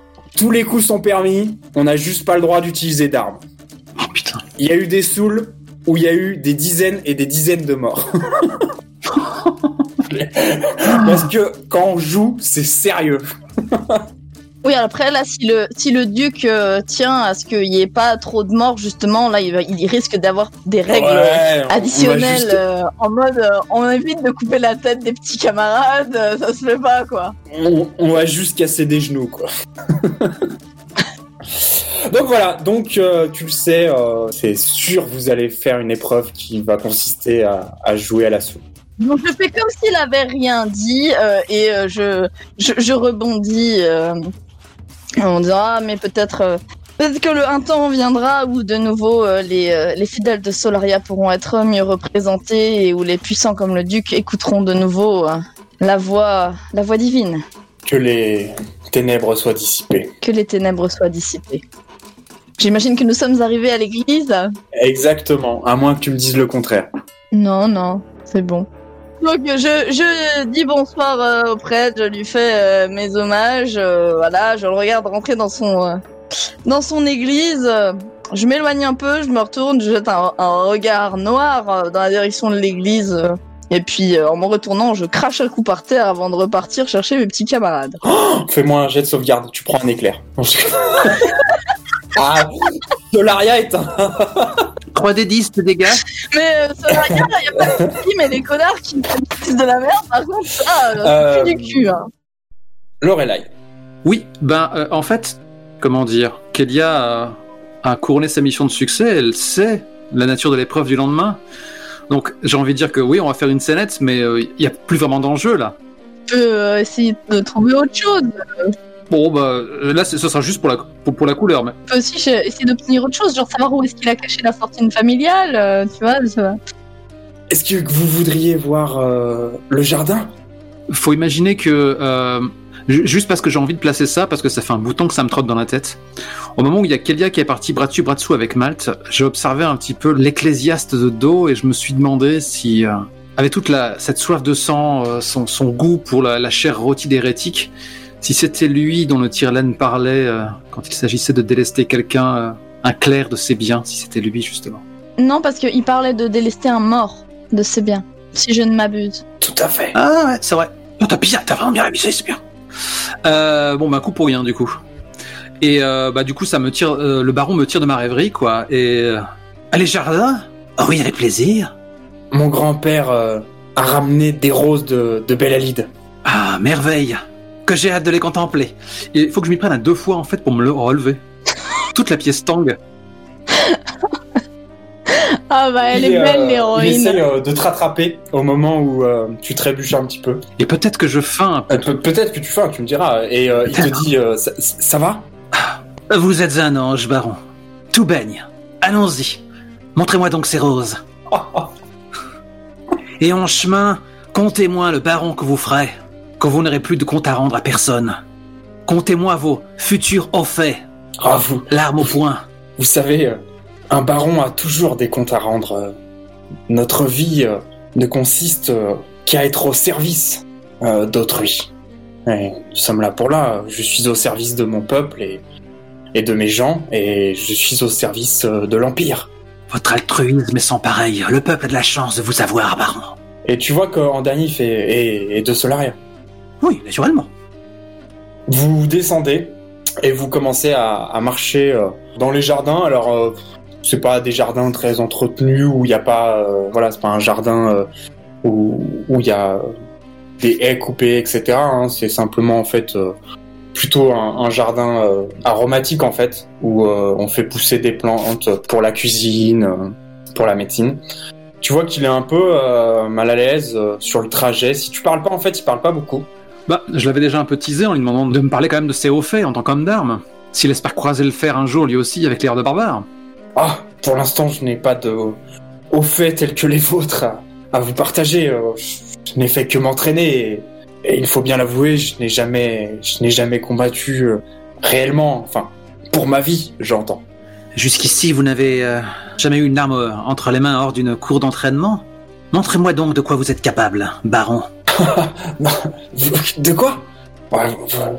Voyons, on ne va pas se battre, vous avez trop bu, et puis je ne veux pas me battre avec vous. Oh, j'aurais pu vous apprendre 2-3 passes d'armes.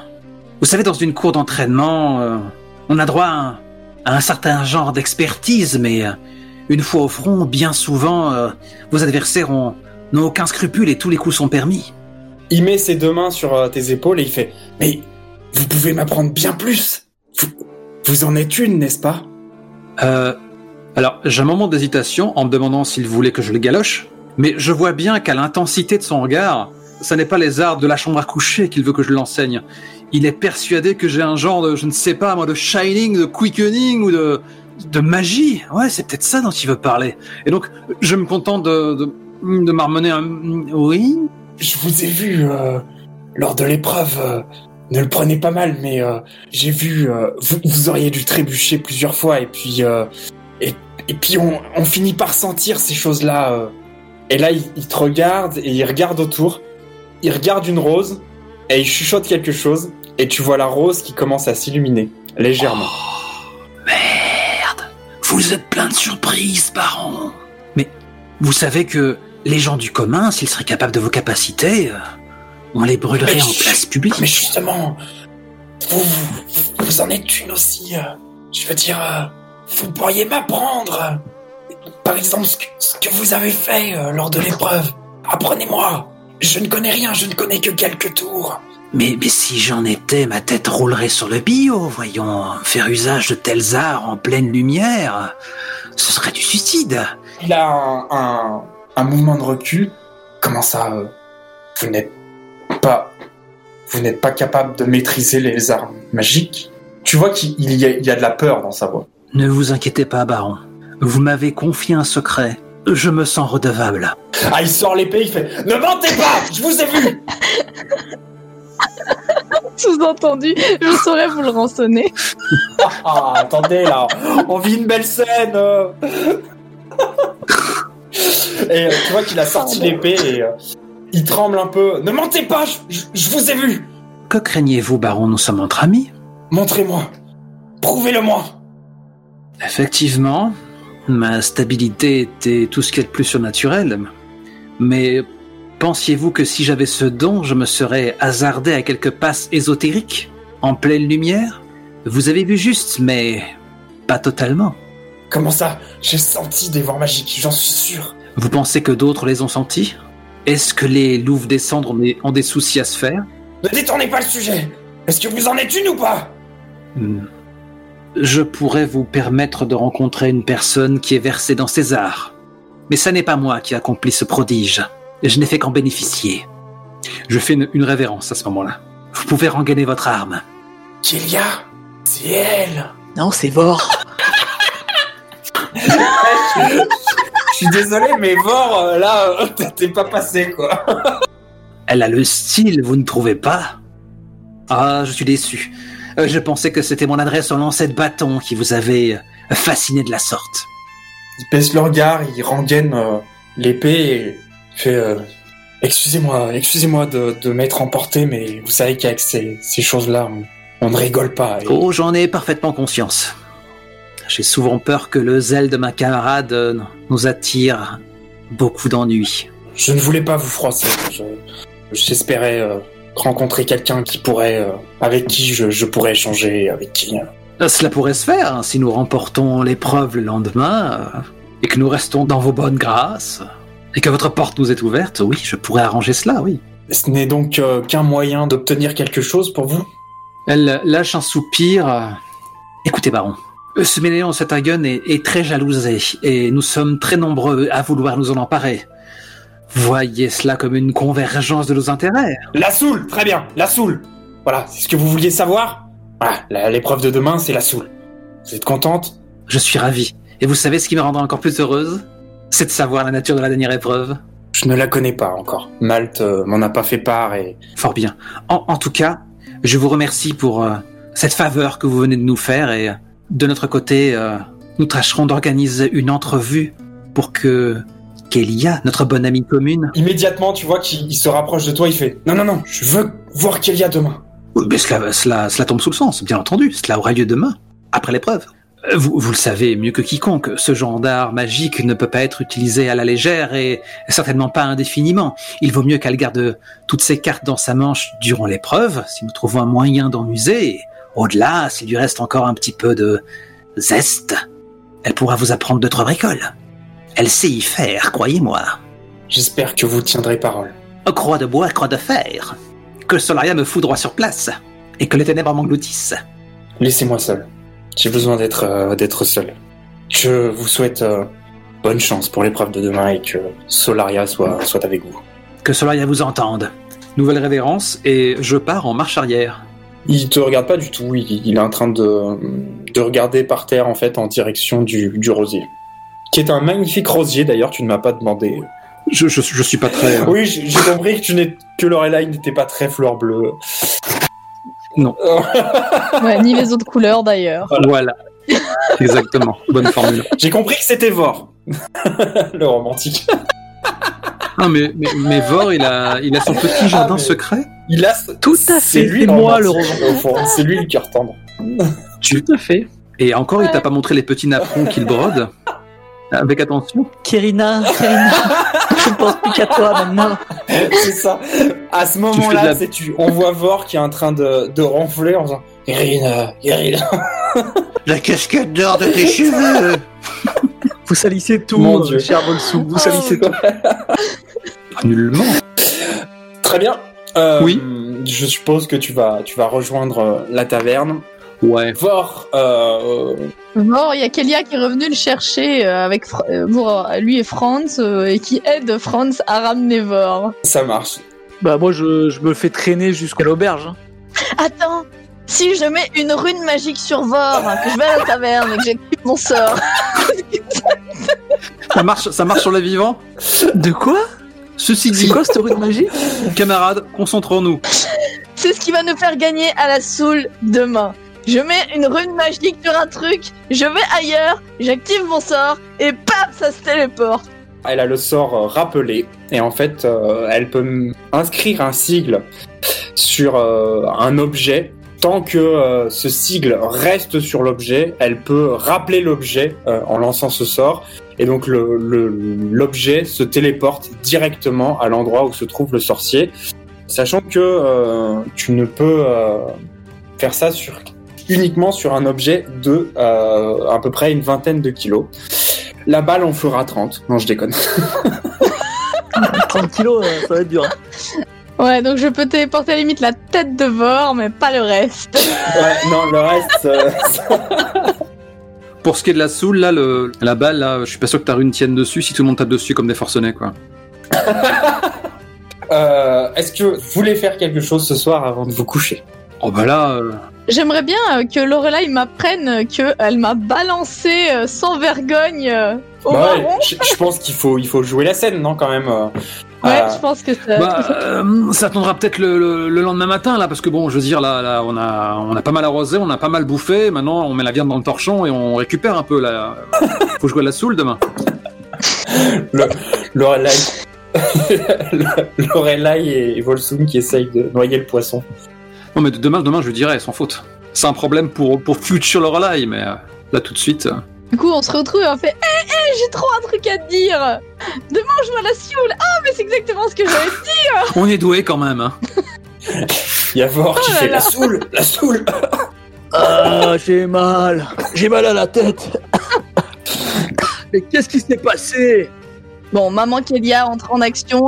Elle fait boire beaucoup d'eau à tout ce petit monde. Elle met tout le monde au lit. J'ai sommeil. Au revoir. Mais si le lendemain matin, le jour point, bah à ce moment-là, peut-être, je vais...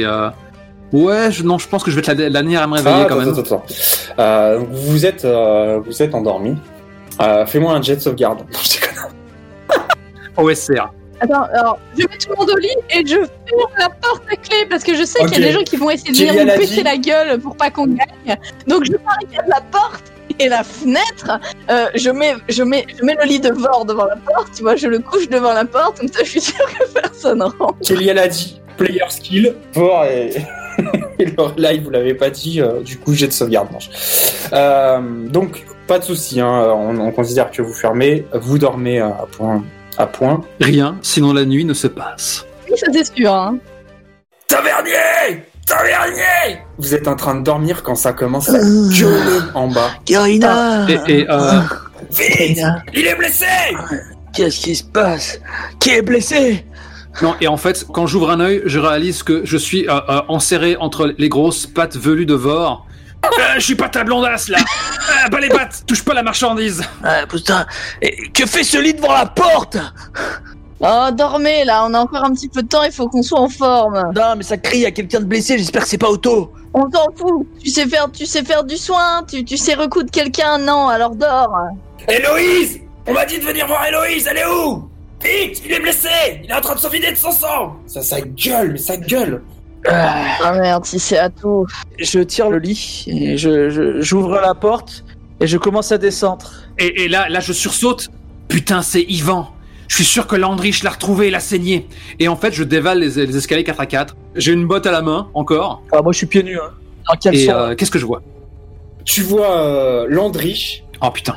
C'est lui qui gueulait. C'est Landrich qui gueulait?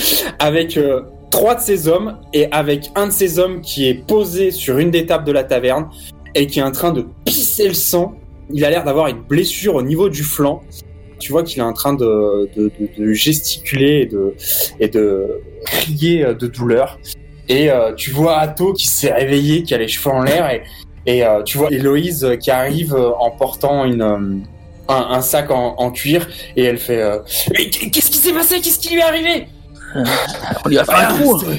Cet imbécile a joué avec de la poudre noire.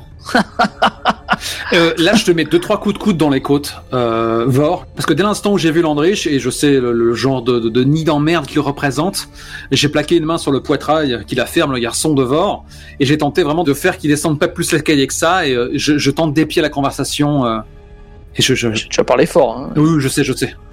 Très bien, aidez-moi. Père, fais chauffer de l'eau et ramène des bassines d'eau. Vous autres, laissez-moi de l'espace. tu vois les autres qui s'écartent un petit peu et tu vois Landrich qui fait vous pensez qu'il va survivre? Je ne sais pas, et tu vois Héloïse, elle a l'air de savoir s'y faire et tu vois C'est pour ça qu'il est venu. Landrich qui dit c'est le vieux Roal qui nous a envoyé. Il paraît que vous avez étudié à l'académie de Magaglino. À tes souhaits. Magliano. Ça se prononce. Non, on dit pas Magle en italien, c'est Magliano. Magliano, il parle italiano. Voilà. Bene. Ouais, mais c'est un mec de l'Empire Teuton qui essaye de dire le nom d'une ville italienne. Ouais. Et qui vient arriver, mais on ne dit pas Magliano, on dit Magliano. C'est ça. Magliano. La pizza. La. S'il vous plaît, on est au-dessus de ça quand même, merde. Bon, nous on reste à l'écouter, donc est-ce qu'il en dit plus? On peut faire quelque chose pour l'aider. Non, je vous dis, ramenez-moi des bassines d'eau et surtout écartez-vous. Ramenez-moi de la lumière, il me faut de la lumière, plus de lumière. Et tu vois qu'elle commence et t'as Landrich qui s'est écarté, puis là en fait il a remarqué que t'étais là, Lorelai. Puisque c'est toi qui t'es avancé. Vor est juste là. Vor, juste derrière Lorelai, quoi. Il fait comme ça. Ben, tu sais quoi, à partir de ce moment-là, quand le vin est tiré, il faut le boire. Ben, du coup, j'ai enfilé ma botte et je débarque pour tenter de seconder Héloïse. Est-ce que tu penses que, puisqu'on est des mercenaires, hein, on a dû des vétérans, des vétérans, ouais, on a dû aider les Toubibs à recoudre certains de nos camarades. Il y a peut-être quelques gestes qui pourraient soutenir Héloïse dans sa tâche. Kélia finit par aussi émerger de la chambre, manifestement très contrariée, et par descendre les escaliers, mais se met à aider aussi, même si c'est en ronchonnant parce qu'elle n'avait pas fini sa nuit. Et Vor, il regarde Atto et il dit tu peux me servir une bière, j'ai un mal de tête. Il te regarde même pas en fait, il est en train de s'accaparer, s'affairer pardon à faire chauffer l'eau. D'accord, je me sers une bière tout seul alors. Très bien. Ta dette n'est pas assez importante, tu crois? Ça va pas arranger ton angoisse. Et t'as Landrich qui a mis sa main sur ton torse, sur ton torse, Lorelai, et qui fait oh là là, qu'est-ce que tu fais là? Parce que en fait toi tu t'apprêtais vraiment à avancer vers le blessé et tu vois que Landrich t'en empêche. Moi je me suis pas dirigée directement vers le blessé, je suis allée vers Héloïse et la cuisine pour faire chauffer de l'eau comme elle a demandé. C'est Lorelai, hein. Je file un coup de main, moi. Mais j'attends la directive d'Héloïse. J'ai vu mon autre blessé, je pense que je peux être utile. Laisse la Miresse faire son job, ok? S'il a pas envie que tu l'aides à le soigner, l'autre, n'y va pas, Lorelai. Qui t'y connaît, toi? Moi, rien. Mais Lorelai, elle s'y connaît sûrement plus que toi. Et j'aime pas le ton que tu prends, en fait. C'est vous qui voyez, je vais pas plaider. Et du coup, je rejoins Vor. Bien. Je te sers un peu de bière? Vous avez rien d'autre à foutre que de nous regarder? Si. On avait à dormir, comme dirait... Retournez donc dormir. Mais ouais, mais là, ton copain, là, il crie comme un cochon qu'on égorge. Tu vois vraiment sa gueule. Hein, tu vois? Ça permet pas un sommeil serein, tu vois? Tu comprends? T'as vernier, ramène-lui donc de l'alcool, ça va l'aider à supporter la douleur. Ouais, le courage liquide. Et je dis à Vor, non mais laisse pisser, de toute façon, t'as bien vu le genre de mec que c'est. Ouais, tu as raison, Lorelai. Moi, j'en ai vu des comme ça dans les tranchées. Ouais, je sais. Il leur restait pas quelques heures à vivre. Je sais, j'y étais aussi, ouais. Toi, tu la fermes, ok? Tu vois que Vor, c'est ce qu'il t'a dit, Landrich, hein, quand il a entendu... Quel self-control? Mais là, on peut même pas lui en vouloir. On voit que c'est parce que manifestement, il s'inquiète pour le type qui est sur la table. Donc, pour le coup, on peut même pas lui en vouloir. Ah non. On parle de Landrich, c'est un trou du cul, quoi, depuis l'épisode 1, hein, je veux dire. Non, mais moi, je ne rentre pas dans ce jeu. Tu sais, je sais que... C'est mon ami qui est sur la table, ok? Donc tu la fermes. Ah ouais. C'est ton ami? Et tu ne veux pas l'aider? Alors que... cette jeune fille-là vient te proposer son aide pour le sauver. Et toi, qu'est-ce que tu fais? Tu me provoques! Et tu vois qu'il essaye de sortir sa lame et que directement t'as un de ces hommes qui arrive et qui met arrête Landrich, c'est pas le moment. Je te provoque pas du tout. Je crois que tu as les nerfs trop à vif. Occupe-toi de ton ami. Ouais. Moi je pense que t'es un lâche. Ouais, c'est ça. C'est vrai, je suis un lâche. Il vous jette un regard noir et il se retourne vers son camarade qui est en train de se faire recoudre. Et il est un peu dur, mais trempé dans la bière, ça va le faire. Donc imperturbable, tous les quatre, vous êtes en train de grignoter en regardant quelqu'un se faire recoudre. Ah tiens, Franz, t'es là. On ne peut pas y arriver. Non, moi j'ai dit que j'allais faire chauffer de l'eau avec Héloïse et tout. Je suis avec Héloïse et comme. Ah, l'eau chaude, c'était. Moi, l'eau chaude, c'était pour le thé, je pensais. Ah bah, je pense qu'en fait, il t'associe pas avec Lorelai et Vor. Bah oui. Du coup, moi je suis passée comme une lettre à la poste. Je suis revenue avec mon eau chaude. J'assiste Héloïse et tout va bien. En même temps, toi, tu portes des vêtements propres. Ça joue, hein. T'as pas les cheveux filates comme nous. Passe-moi attention, Kélia. Tu vois qu'elle tremble quand même et qu'elle a du mal. Je lui pose une main sur l'épaule. Je lui parle avec un calme olympien. Tu vas y arriver, Héloïse. Garde ton calme. Tout va très bien se passer. Oui. Il va bientôt rejoindre l'enfer de Solaria, ouais. C'est la première fois que je dois recoudre une telle plaie. Enfin, en tout cas sur un vivant. Tu as appris comment faire, tu sais comment faire. Fais-le, simplement. C'est comme ça que tu l'aideras le mieux. Elle tremble et tu vois que elle transperce avec son aiguille la peau et délicatement elle commence à recoudre. Avant qu'elle commence son ouvrage, parce que là je me rends compte qu'il y a des enjeux, parce que Landrich il est con comme un panier, il y a rien de bon en lui, donc si jamais son pote il crève il va accuser n'importe qui, y compris Héloïse, et ça je peux pas l'imaginer en tant que joueur. Et donc Lorelai a dit ces messieurs ont décliné mes services, Héloïse, mais si t'as besoin d'un coup de pouce, je suis là, hein. N'hésite pas. Ça va, Lorelai. Ok, tout baigne. Et... Juste, mais du réglisse à tremper. Ok, je vais faire ça. Ouais, tu sais que c'est un antiseptique. Enfin, non, c'est pas un antiseptique puisqu'on connaît pas ce mot-là, mais que le réglisse, voilà, trempé dans l'eau, ça, c'est connu pour favoriser la guérison, pour favoriser la circulation des humeurs au niveau de la blessure. Bien évidemment, on est des rôlistes, tout le monde sait ça. Et il me semble que c'est la réglisse, mais... Oui. C'est la réglisse. C'est la réglisse.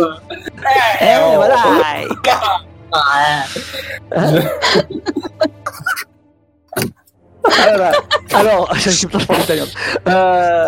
Vor, il marmonne dans sa barbe, mais tout le monde l'entend. Hein, parce que bon, il fait ouais, même des blessures comme ça, j'en ai déjà vu. Si c'est pas la blessure qui le tue, il mourra dans d'atroces souffrances avec la gangrène qui lui bouffera le ventre.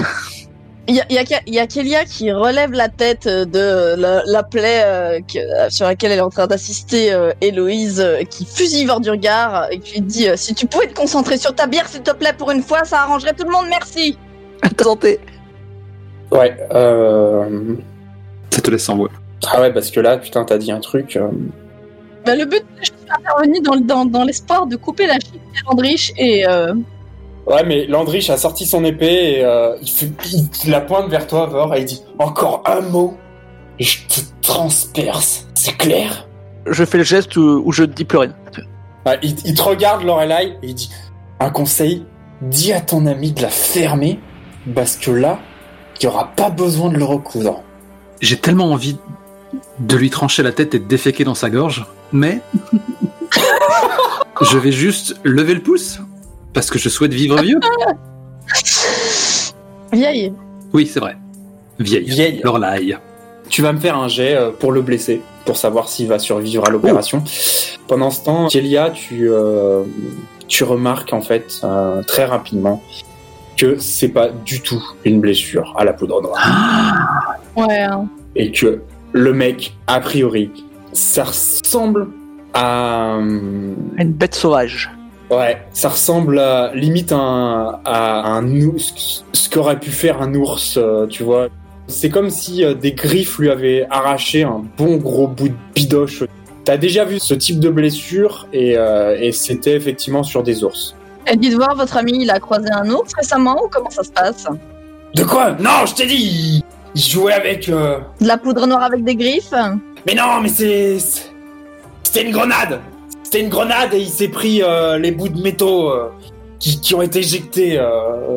Je relève la tête pour le regarder droit dans les yeux. Je lui fais une attaque fusillage de regard bleu et je lui dis d'un ton un petit peu sinistre, en mode bah écoute, c'est la vie de ton pote qui est en jeu après tout, hein. Du coup, je lui lance si vous voulez qu'on puisse lui sauver la vie, il faut qu'on puisse comprendre exactement comment la blessure a été faite. Sinon, on peut pas vous garantir qu'il y survivra. Il approche son visage à quelques centimètres de toi et il dit « J'ai dit que c'était une blessure suite à un accident. Alors maintenant, tu le soignes ou tu dégages.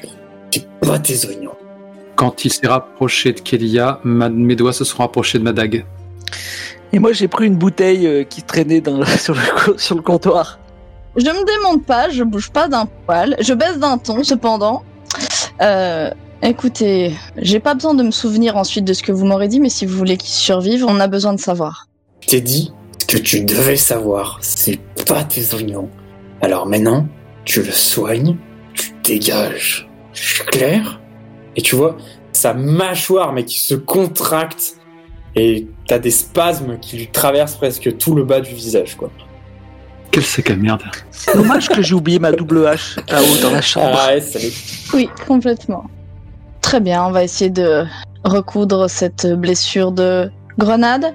Et pendant ce temps-là, je pense que vous devriez vous asseoir et prendre un verre, parce que vous énerver à côté de lui comme ça ne va pas l'aider à aller mieux et vous risquez d'empirer les choses. Tu voulais que je fasse un jet pour savoir le sort du condamné ? J'ai dit condamné. Tout à fait. C'est un D20 ? C'est un D20. Eh bien, mon D20, il a fait 12. Ah, il a fait 12. Ah, c'est dommage. Sachant que y a Héloïse et moi c'est qui vrai. aidons quand même. Du coup, si tu me dis que tu aides vraiment, il va survivre. Oui, non, mais j'aide vraiment, oui. Ah, ok. Eh ben, ça fait plus 2, ça fait 14. Je savais même pas quel jet on devait faire, mais... Bah, c'est toujours la même, hein, je t'ai dit, le jet de sauvegarde, c'est 14. Oh, d'accord.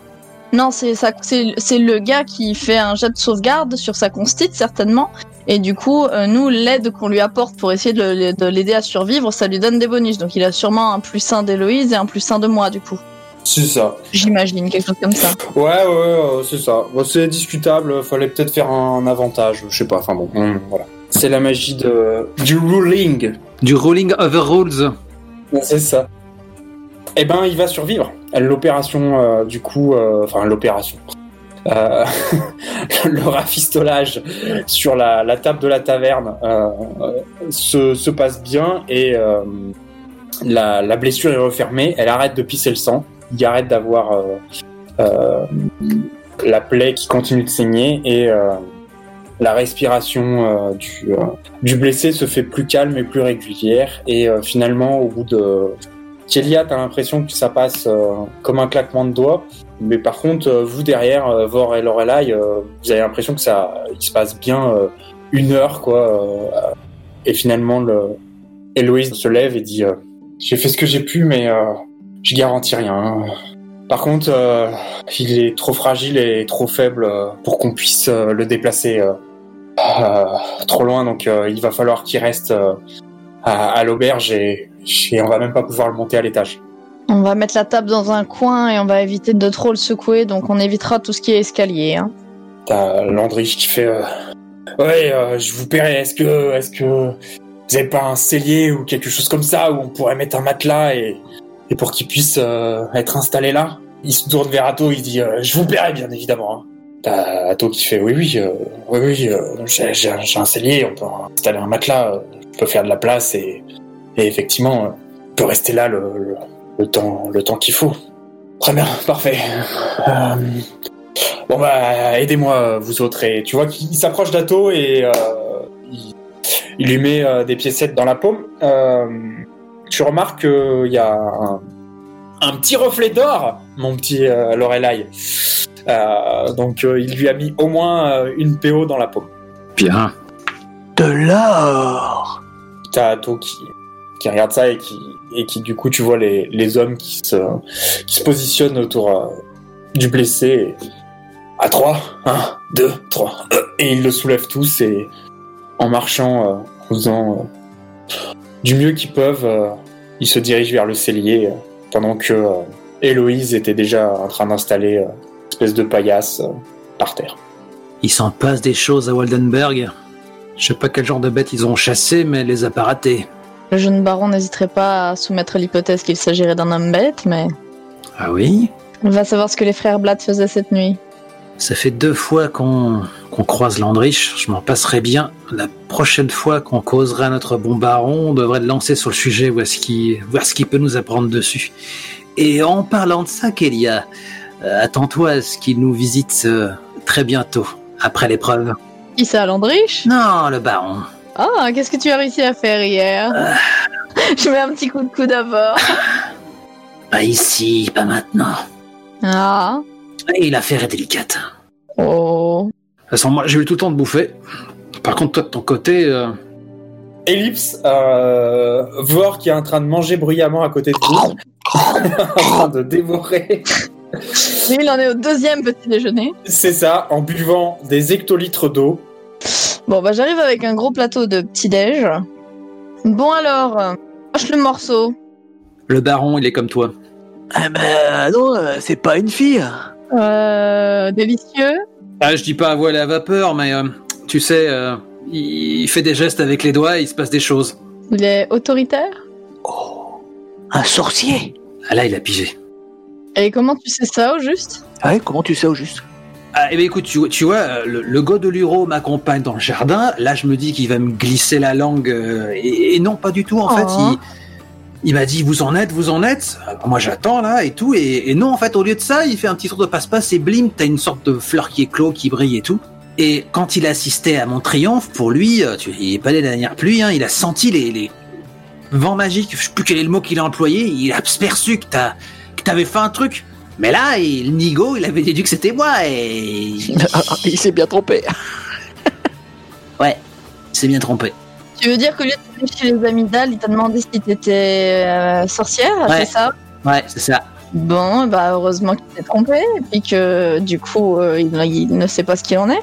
Mais si, c'est ce qu'il en est. Comment Lui ça? aussi, il en fait. Je veux dire, il a autant à perdre que nous. Oui, mais tu lui as dit que c'était pas le cas, en plus c'était la vérité, donc il y avait pas de raison qu'il en doute, et ça s'en est resté là, n'est-ce pas? Kélia, tu es bien naïf. Tu sais bien que Lorelai lui a tout dit. Ça t'aurait plu. Mais là, on le tenait par les bijoux de famille, là, parce que bon, certes, ça craint pour nous, mais ça craint aussi pour lui. Surtout pour lui, c'est un baron, Tu là, sais, les barons le sont- visage de Solaria. Les quoi, barons s'en sortent toujours. qui se livre aux arpaïens. Oui, sauf que si lui il me traite de sorcière, je finis sur le bûcher, si nous on le traite de sorcier, à mon avis il va pas se passer grand chose, à part qu'on va tous finir au bûcher. Elle a raison. Mais écoute, il avait l'air terrifié. Moi, j'ai vu qu'il y avait moyen de te tirer profit de l'atout et j'ai pas hésité. Donc c'est comme ça que j'ai appris la nature de l'épreuve. Toi aussi tu l'as appris et d'ailleurs je me demande comment il t'a pas léché les amygdales comme l'autre là. Hein. Elle a l'air très offensée par ta suggestion. Ouais, Qu'est-ce que tu racontes? Rien, laisse pisser. Toi t'as pas appris grand chose de ton côté, hein, à part t'enticher d'une servante. Hein? Quelle Mais servante? t'as dit qu'elle restera pas servante longtemps d'ailleurs, elle est beaucoup trop jolie pour son intérêt. De quoi tu parles? Je ne me souviens de plus rien. Je me Tu suis as fâché déjà oublié contre Tu as le... mouraché d'une tourtière, bon, voilà le pinacle de ta soirée. Une tourte, oui, j'en ai retrouvé un peu dans ma barbe. Elle était très bonne. Attends, tu en parlais dans ton sommeil, comme quoi tu allais promettre en épousailles une certaine... ouais, j'ai le nom sur le bout de la langue, là. Oh, épousée. Est-ce qu'on peut en revenir au fait que maintenant quelqu'un est au courant du fait que... Oui. Oh, mais non, c'est quand même important, là, la couronne de cheveux blonds, pareil, il y a une auréole Voilà. et tout. Oh, Guérina, je t'attends transine sous une tuile de ton toit, Voilà. Guérina. Non? Arrête de couper la parole à Kélia et réponds-lui. D'accord, oui, c'était quoi la question? Quelle a été la conclusion de votre charmante conversation? Que après l'épreuve, vous aurez une petite entrevue derrière les portes cochères où tu lui apprendras 2-3 trucs, c'est tout. Et ben comme ça, et si entre-temps il a appris la nature de la 3e épreuve et qu'on remporte la 2e, hein, ce qui ne fait aucun doute, eh ben on saura de quoi il s'agit. De toute façon, on a un point d'avance, non? C'est quoi? Il faut au moins 2 points gagnants, non? Enfin, ça marche comment? Aucune idée. Kélia, Oui. peut-être que tu pourras devenir baronne. Toi aussi. J'espère que tu nous oublieras pas. J'ai autant de chances de devenir baronne, Bor, que tu as de chances de devenir prêtre de Solaria. Bref, pour la soule, on fait quoi? Et je me retourne vers Kélia. J'ai peut-être quelque chose en poche qui pourrait nous donner un avantage certain. Un piège à ours? J'ai le piège à ours, mais je ne suis pas sûre que ce soit le moyen le plus discret d'arriver à nos fins. Ouais, la corne de brune non plus. Attendez, mais si on met le piège à ours... Ça peut être un signal, la corne des bruits. Si on met le piège à ours au milieu du terrain, mais que nous savons où il se trouve... On met dans les buts aussi. Ah, mais on en a qu'un, ça va être... Ça va pas être... Ça éliminera qu'une seule personne, donc ça n'a aucun intérêt. Non, en revanche, j'ai un petit tour de passe-passe. Vous m'avez déjà vu l'utiliser. Généralement, sur les champs de bataille, ça me servait plus à faire passer l'arme de mon adversaire dans ma main plutôt que dans la sienne. Mais ici, ça pourrait simplement permettre de faire passer la balle de l'autre bout du terrain entre nos mains à côté des buts. Ouais, ton truc de rappel là. Ouais. Et tu penses que tu vas pouvoir poser une rune et ça va tenir ? Il suffit que j'ai la balle pour quelques secondes. Dans le tumulte, je pense que ça peut se faire sans que ça se remarque trop. Et ensuite, il suffit d'attendre qu'il y ait une grosse mêlée, que la balle disparaisse à la vue et la faire réapparaître Dans tes mains. à l'extérieur de la mêlée. Ok. Et ensuite, je la lance à Vor et Vor court très vite. Ou toi, d'ailleurs, en fait. Bouillon. Plus. C'est toi qui cours le plus vite. On avisera, oui. Et Vor fait l'arrière de son corps entre toi et... Ouais, il Voilà. fera bouclier humain comme avec les Nordiens. Bon, bref, ça c'est un des atouts de l'entremanche, mais il faut qu'on essaie d'en obtenir d'autres. Et je vois bien les frères Blatt, les phalanges gravées de surin et qui, à l'occasion, vous en mettent 2-3 coups dans les côtes et qu'on bouge plus, quoi. Il faut qu'on se casse le crâne. On a l'atout magie, faut qu'on trouve de quelle façon on peut contourner un règlement et rester... Ah, et puis je peux aussi réutiliser éventuellement Indolence pour... Bon, ça serait trop visible, Indolence. Là, s'il y a la moitié du terrain qui se met à courir au ralenti... Non, mais bon, si tu peux le faire sur quelqu'un en particulier, genre, et on dira qu'il a eu, elle hésite un peu sur le mot, une concussion, tu vois ? Une faiblesse passagère. Ah ouais, faiblesse passagère. Ouais, effectivement. T'as préparé quel sort aujourd'hui Bah, du coup, je vais les préparer en fonction du plan. C'est possible de faire ça ? Oui, tout à fait, mais il faudra juste me le dire avant. Ah oui, bien sûr, mais là, l'idée, justement, c'est que je décide de ce que je vais préparer. Donc, il y aura rappelé, c'est sûr. Il faut que je décide du deuxième. Indolence, ça me paraît pas mal. Je veux dire, si je pars comme ça, ou Lorelai part comme ça, une contre-attaque, et qu'il y en a un quand même qui essaye de lui courir après... Après, plier l'espace, ça pourrait être intéressant, mais ça va être très visible. C'est ça, le souci. Ouais, tu gardes ça pour la troisième épreuve, quoi, les Quoi, plier l'espace? effets pyrotechniques, on n'a pas le budget. Ah, mon vieux Atto! Et vous voyez un homme assez corpulent, même on peut dire bien enveloppé, bien en chair, avec une tache de naissance qui lui remonte sur le cou et sur la partie gauche de son visage, bien habillé. Ah, Atto, comment tu vas, mon vieil ami? Tu vois Atto qui fait ah, Ilguerre, j'attendais ta venue. Tiens, justement, j'ai de quoi payer. Ah, ça c'est une bonne surprise, Atto. Je t'avouerai que je m'attendais un petit peu à ce que tu me serves tes excuses habituelles. Et tu vois Atto qui sort 2 PO sur le comptoir et directement d'un geste très habile, Ilger qui prend les 2 pièces et qui les met rapidement dans sa bourse. Bon, écoute, Atto, je vais pas y aller par 4 chemins, mais il faut que tu me rembourses. Ce que tu m'as donné, c'est bien, hein, mais voilà, j'ai moi-même mes petits problèmes et il faut que tu me rembourses. Et il faut que d'ici la fin de la foire, tu m'aies remboursé. Tu vois Atto qui a le visage qui se décompose, il fait mais enfin, Ilger, j'aurai jamais la somme. T'as vu ce que ça représente? Ouais, je sais, mais écoute, moi aussi j'ai mes problèmes, hein, donc voilà, je t'ai prêté, ça va faire 3 ans maintenant, Atto. Et puis je sais pas, la petite Héloïse là, justement, t'as payé pour ça. Je sais pas ce qu'elle a appris à l'académie là, chez les Mires là, elle peut pas te faire gagner de l'argent. Et Ilgard, elle est encore jeune, elle peut pas s'installer en ville, enfin en tout cas pas toute seule. Et puis à Valdenburg, tu sais bien que pas non plus là qu'on va faire le plus d'argent. Hein. Oui, bah écoute, voilà, bon, je veux mon argent. T'as jusqu'à la fin de la foire, Atto, sinon je porterai l'affaire devant le baron. Tu vois Atto qui se décompose, il dit rien et t'as l'autre qui fait bon, je te laisse, je te laisse. Et il part. Bon, t'imagines bien que Dès l'instant où le caporal se retrouve seul, on est tous les trois à fondre sur lui, quoi. Caporal, vous nous avez pas raconté toute l'histoire. J'ai l'impression que ce bel établissement, vous ne l'avez pas eu qu'avec vos économies mises de côté. Qu'est-ce qui se passe là? Il a l'air de l'avoir mauvaise, là, votre camarade.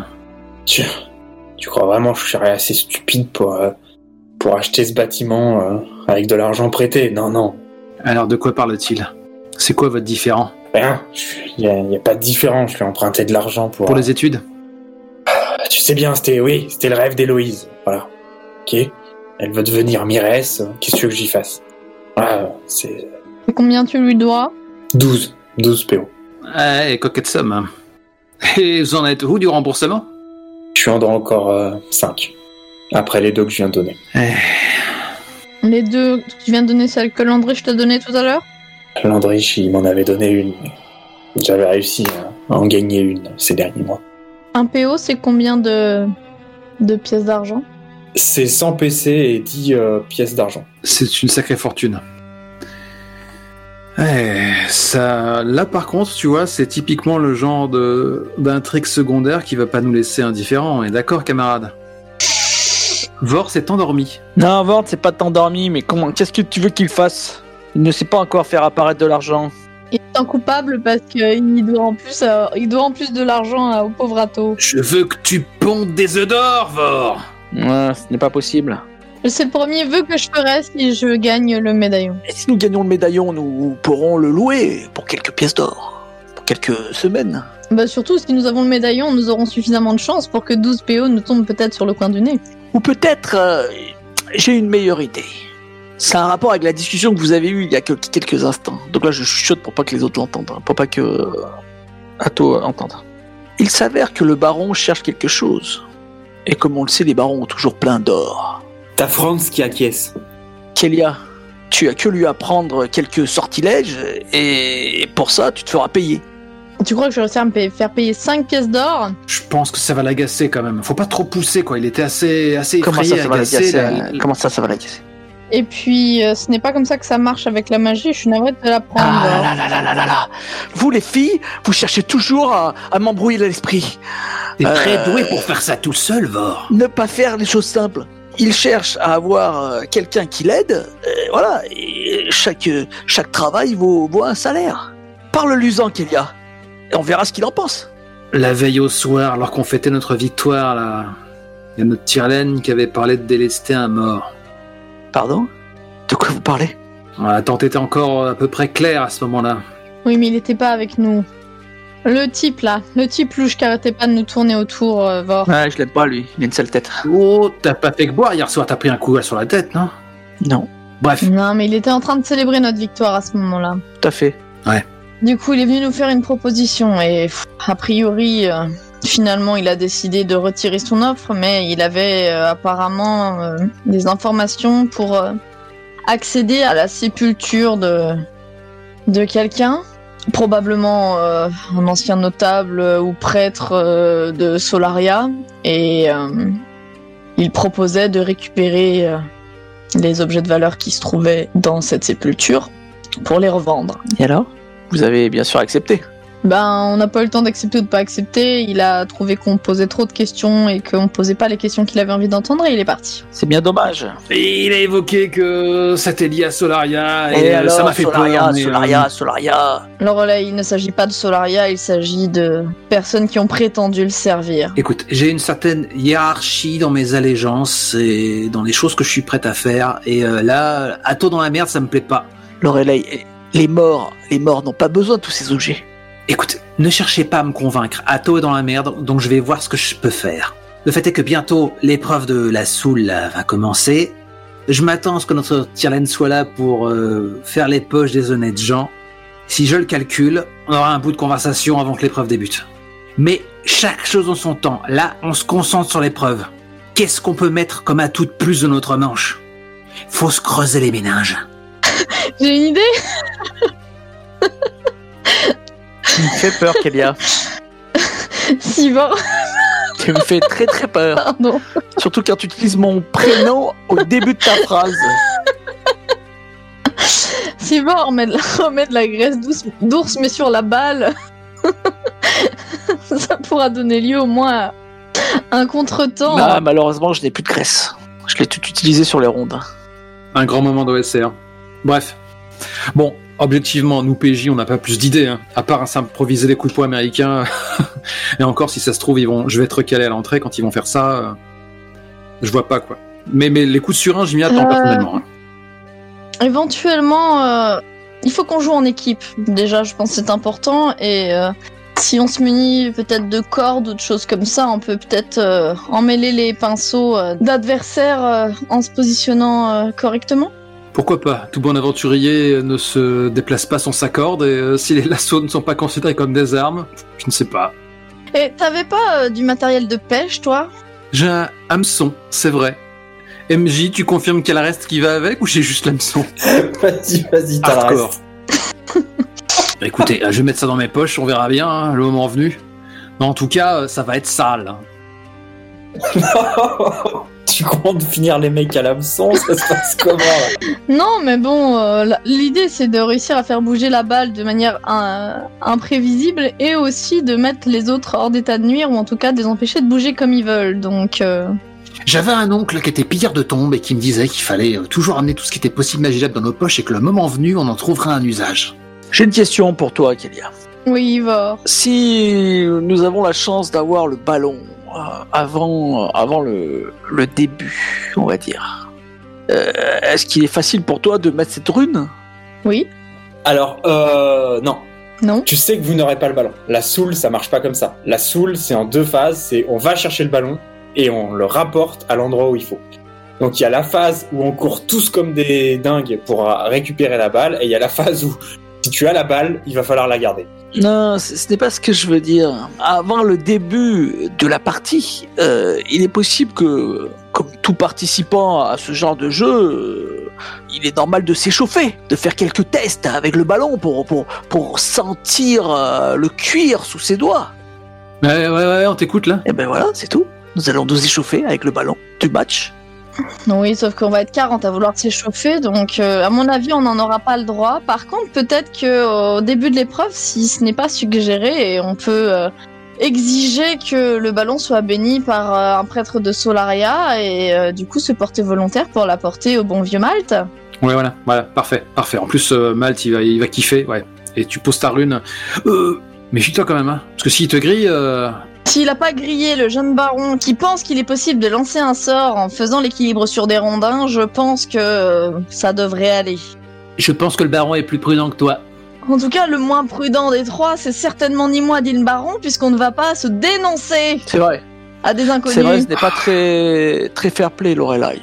Tu aurais pu au moins en parler à Kélia avant de le faire. Mais non. Tout ben. Je l'ai bien cerné, le baron. Oui. Moi, je pense que on pourrait le faire chanter. Ah bah oui, c'est sûr que ça va le mettre dans de très bonnes dispositions pour ne pas me dénoncer et me faire griller en place publique. 5 pièces d'or. C'était rien pour lui. Tu serais surpris de ce que une pièce de cuivre peut représenter pour la dignité d'un homme qui se la fait soutirer. On y va? On y va, ouais. Vous êtes tous rassemblés à l'entrée de la ville, au niveau de la grande rue qui mène jusqu'à la place de la ville. Il y a Malte qui a l'air mal en point sur une estrade avec le jeune baron à côté. Mes amis, nous sommes réunis ici aujourd'hui pour la 2e épreuve. Et Pendant qu'il fait son discours, est-ce que je vois pas un ballon qui a traîné quelque part? Non, je dis ça, je dis rien, tu sais, je me promène comme ça en regardant des fois que. Hein. On va graisser les rondins. Cet optimisme à toute épreuve. tu vois pas de balles. Nous sommes réunis aujourd'hui, c'est pour célébrer Saint-Agon et voir les plus valeureux de la région se battre afin de capturer la balle. Et là, t'as tout le monde. La Soul. Là, c'est bon. Tout le monde sait que ça va être un tournoi de la Soul. La balle a été posée au pied de la statue de Saint-Agon. C'est loin de là où on est? Non, il y aura 500 mètres. Putain, je l'ai pas vu le ballon. Alors que je l'ai cherché comme ça, je l'ai pas vu. Bah, 500 mètres, je veux bien que t'aies un œil d'aigle. Bah... 500 mètres en ville. Ah, ça va. Vous devrez, participants, participantes, vous devrez chercher la balle, Moi, je suis déjà parti. la récupérer. Non. Comment ça, non Si tu fais ça, il y a un garde qui te pète les genoux. Vous devrez, à mon signal, récupérer la balle qui se trouve au pied de la statue et ramener la balle au pied du grand chêne au sud de la ville. Vous voyez, effectivement, c'est un immense chêne qui se trouve à l'une des entrées de la ville. Celui ou celle qui ramène la balle au pied du chêne a gagné l'épreuve. Bien évidemment, vous êtes libre de jouer en équipe et de coopérer, mais il ne peut y avoir qu'un seul gagnant et une seule gagnante. Pendant qu'il parle, là, je me tourne vers Kélia et je lui murmure.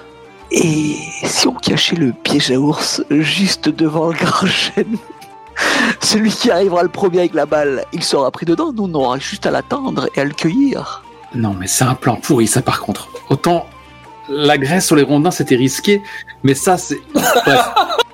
Puis on La a pas rune. emmené le piège à ours avec nous. Enfin, après, je suis toujours très intriguée de comment est-ce que je le transporte, ce piège à ours. Ça doit être un truc familial, je pense, le piège à ours. Genre, ça fait plusieurs générations que... Non, mais pour de vrai, comment je le transporte, tu vois? Comment est-ce que je justifie que je le trimballe avec un piège à ours? Il est dans mon dos, il est en sac à dos, tu vois comment ça? Je sais pas, tu nous diras comment pourquoi c'est ton objet fétiche. Dis-nous, Lorelai. La rune, c'est capital. La rune, c'est vraiment ce qui nous sépare de la victoire. Ça va être une cohue à l'intérieur de la ville. On va tous se filer des nions et courir après un objet qu'il va falloir qu'on garde à vue et qu'on pourra très vite perdre. Il faut qu'à un moment, on ait un moment de vérité où tu puisses poser ta rune dessus. C'est le seul moyen qu'on a de gagner, quoi. Parce que ça va être une boucherie. Ansel qui te fout une grosse tape dans le dos, Vor. Bonne chance. Évidemment. Bah ouais, bonne chance à Sem. Fais gaffe, ça glisse les pavés. Ouais, c'est vrai. Fais gaffe à toi. Oh putain. Il y a un endroit où on est obligé de passer qui a dû être graissé. Tous les mecs ont de la graisse, tu sais, ils ont graissé le village. Zouiz. En fait, on va faire du patinage. Tout le monde est prêt? Enfin, du coup, c'est là que j'interviens, du coup, par-dessus le brouhaha de enthousiasme de la foule.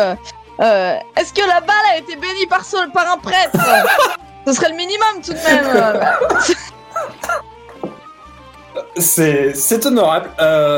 C'est au nom de Solaria que nous sommes réunis ici aujourd'hui. Tu tentes, c'est honorable. T'as le baron qui hésite. Permalte, vous bénirez bien la balle. J'essaye, tu vois, de susciter un peu l'enthousiasme. Il doit y avoir d'autres croyants quand même dans les participants et dans le public. C'est une excellente idée. Le baron se tourne vers le père Malte et le père Malte fait un signe de la tête affirmatif. Et le baron dit oui, la balle a bien évidemment été bénie, le chêne a été béni, Merde. tout le trajet a été béni. Ouais, tu vois qu'il s'emporte, le baron. Il est tout excité, il est un peu... voilà. Putain, il se sent sous pression, quoi. Est-ce que je retrouve le tire-laine de mon cœur dans l'assistance? Non, tu ne vois pas le tire-laine. On ira le chercher après. Plus tard, ouais. Là, il y a trop d'enjeux. Vous êtes prêts, tout le monde? Ouais, on est prêt. Mais moi, mon idée était vraiment top. Un massacre! Un massacre! Et là, tu vois un mec qui arrive et qui fend la foule. La famille Krebs! C'est un véritable massacre! Et blob, on va arrêter là. Ouais. L'accident à la poudre noire, hein. Attends, mais ça veut dire qu'il y a une quatrième partie, alors? Bah oui, vu à la vitesse où on va, il va y en avoir un paquet. Ouais, il va y en avoir plus que 4, ouais. Mais on se marre, donc c'est tout ce qui compte, hein. Après, c'est top. Vous me dites, hein, si on arrête, hein, moi, il y a... Ah non, on n'arrête pas, hein. Bon, ça va, hein. Moi, je suis fan. C'est juste que bon, on va faire des parties espacées de plusieurs trimestres à chaque fois, hein. Ouais, bah là, c'était un peu exceptionnel, on va essayer de... Non, on essaie de jouer à... Il y a eu les fêtes, tout ça. Voilà. Il y a eu les coupures internet. Moi, j'ai trouvé qu'on n'avait pas trop perdu, au final. On avait... Oui, le naturel est revenu au galop. Ouais, c'est ça. Ouais. Bah, franchement, ça s'est bien passé. J'ai bien aimé, moi. Oui, bah, je trouve ça cool. Il y a une bonne dynamique. C'est chouette. Voilà. Petit chouette. Parce qu'on n'a pas trop coupé la parole à... Oui. Kalina. On a progressé. Ça t'a contrarié ou bien? Mais non, parce que j'ai pas remarqué, donc je m'en veux, quoi, presque. Je me dis, merde. C'est ce que j'ai annoncé dans le prologue de l'épisode 2 et au montage, c'était assez flagrant. C'est le principe du dominant, Vor. Il remarque pas sa domination. Oh, ça c'est moche. Ça c'est moche. Bon, en tout cas, là, franchement, non, ça allait. Ça allait très très bien, donc merci pour ces efforts. Ça a été payant. Non, mais tant mieux. Tout à fait.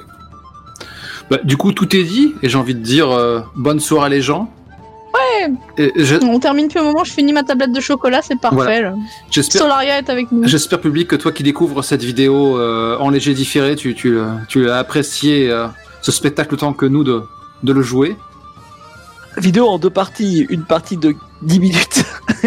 Ouais. Ça c'est super chiant. Je pense pas que je vais réuploader pour autant même partie en une seule fois. De toute manière, je vais monter l'épisode et j'en ferai une version montée qui sera aussi disponible en vidéo puisqu'il y a une partie du public qui la consomme comme ça. Mais peut-être que je monterai Magistrat et Manigance avant, qui sait, je ne sais pas. En tout cas, c'est la première fois que je faisais un live et c'est très chouette. C'était fluide, c'est pas désagréable. Puis c'était rigolo de papoter un petit peu avec les gens. J'ai pas assez de capacité d'attention pour réussir à faire ça pour le moment, mais j'y travaillerai la prochaine fois. C'est parce que tu n'as qu'un seul écran. Tu ne peux pas afficher grand-chose. Effectivement. Eh bien, il faudrait lancer un Patreon pour payer un écran de plus à Kaelina. Et du temps libre aussi. Tu ne peux pas faire plusieurs choses à la fois? Non, je peux pas. J'ai pas cette option-là. Bon, c'est étrange. Il manque des barrettes de RAM. Eh bien, je vous dis du coup bonne soirée les gens et à bientôt. On essaiera de bloquer une date un petit peu moins éloignée cette fois. On en saura dès qu'on saura certaines des disponibilités de chacun et chacune. Merci au public d'être resté avec nous. Oui. Moi, j'ai passé un bon moment et à ce que je lis, eux aussi. Vor est toujours aussi sympa. Oui, c'est le meilleur. Tu soudoies le public? Peut-être. À sa façon, on va dire. Merci les amis, merci. Ça me fait plaisir qu'on entende que pour une fois je fais un personnage sympa, quoi. D'habitude c'est pas le cas. C'est vrai que... mince, comment est-ce que j'ai pas oublié son nom? Ça fait si longtemps là. Ça va me revenir. Commandant Marco? Non, Marcos, il était épouvantable. Ah non, il était sympa, Andrea. Attends, tu nous l'as joué Reservoir Dogs, là, torture à tout bout de champ, là, t'étais épouvantable. Waouh. On m'a dit tu joues un méchant, donc je joue un méchant. J'ai pas forcément dit tu joues un méchant, mais bon, c'était très intéressant que tu le prennes comme ça, et ça a été ton premier rôle pour l'émission, et c'était vraiment un rôle inoubliable. Tu m'as dit tu joues un taulier dans un truc post-apocalyptique. Moi j'ai fait en plus mon tirage au sort et je tombe sur des sauvages. T'es le chef des sauvages. Donc le chef des sauvages c'est un sauvage. Bref. Public, nous faisons référence au tout début, au balbutiement de D6 Plus Cool, c'est même carrément antérieur au nom de baptême de la chaîne. Les vidéos sont quand même disponibles sur YouTube. Il y a 2-3 épisodes qui ont été montés manière de susciter ton intérêt. N'hésite pas à y prêter oreille. C'est pas pour les enfants du tout. Non, c'est pas pour les âmes sensibles. Voilà. La bonne soirée les gens. Bonne soirée à tous. Ciao, merci. Au revoir. Oui. Salut.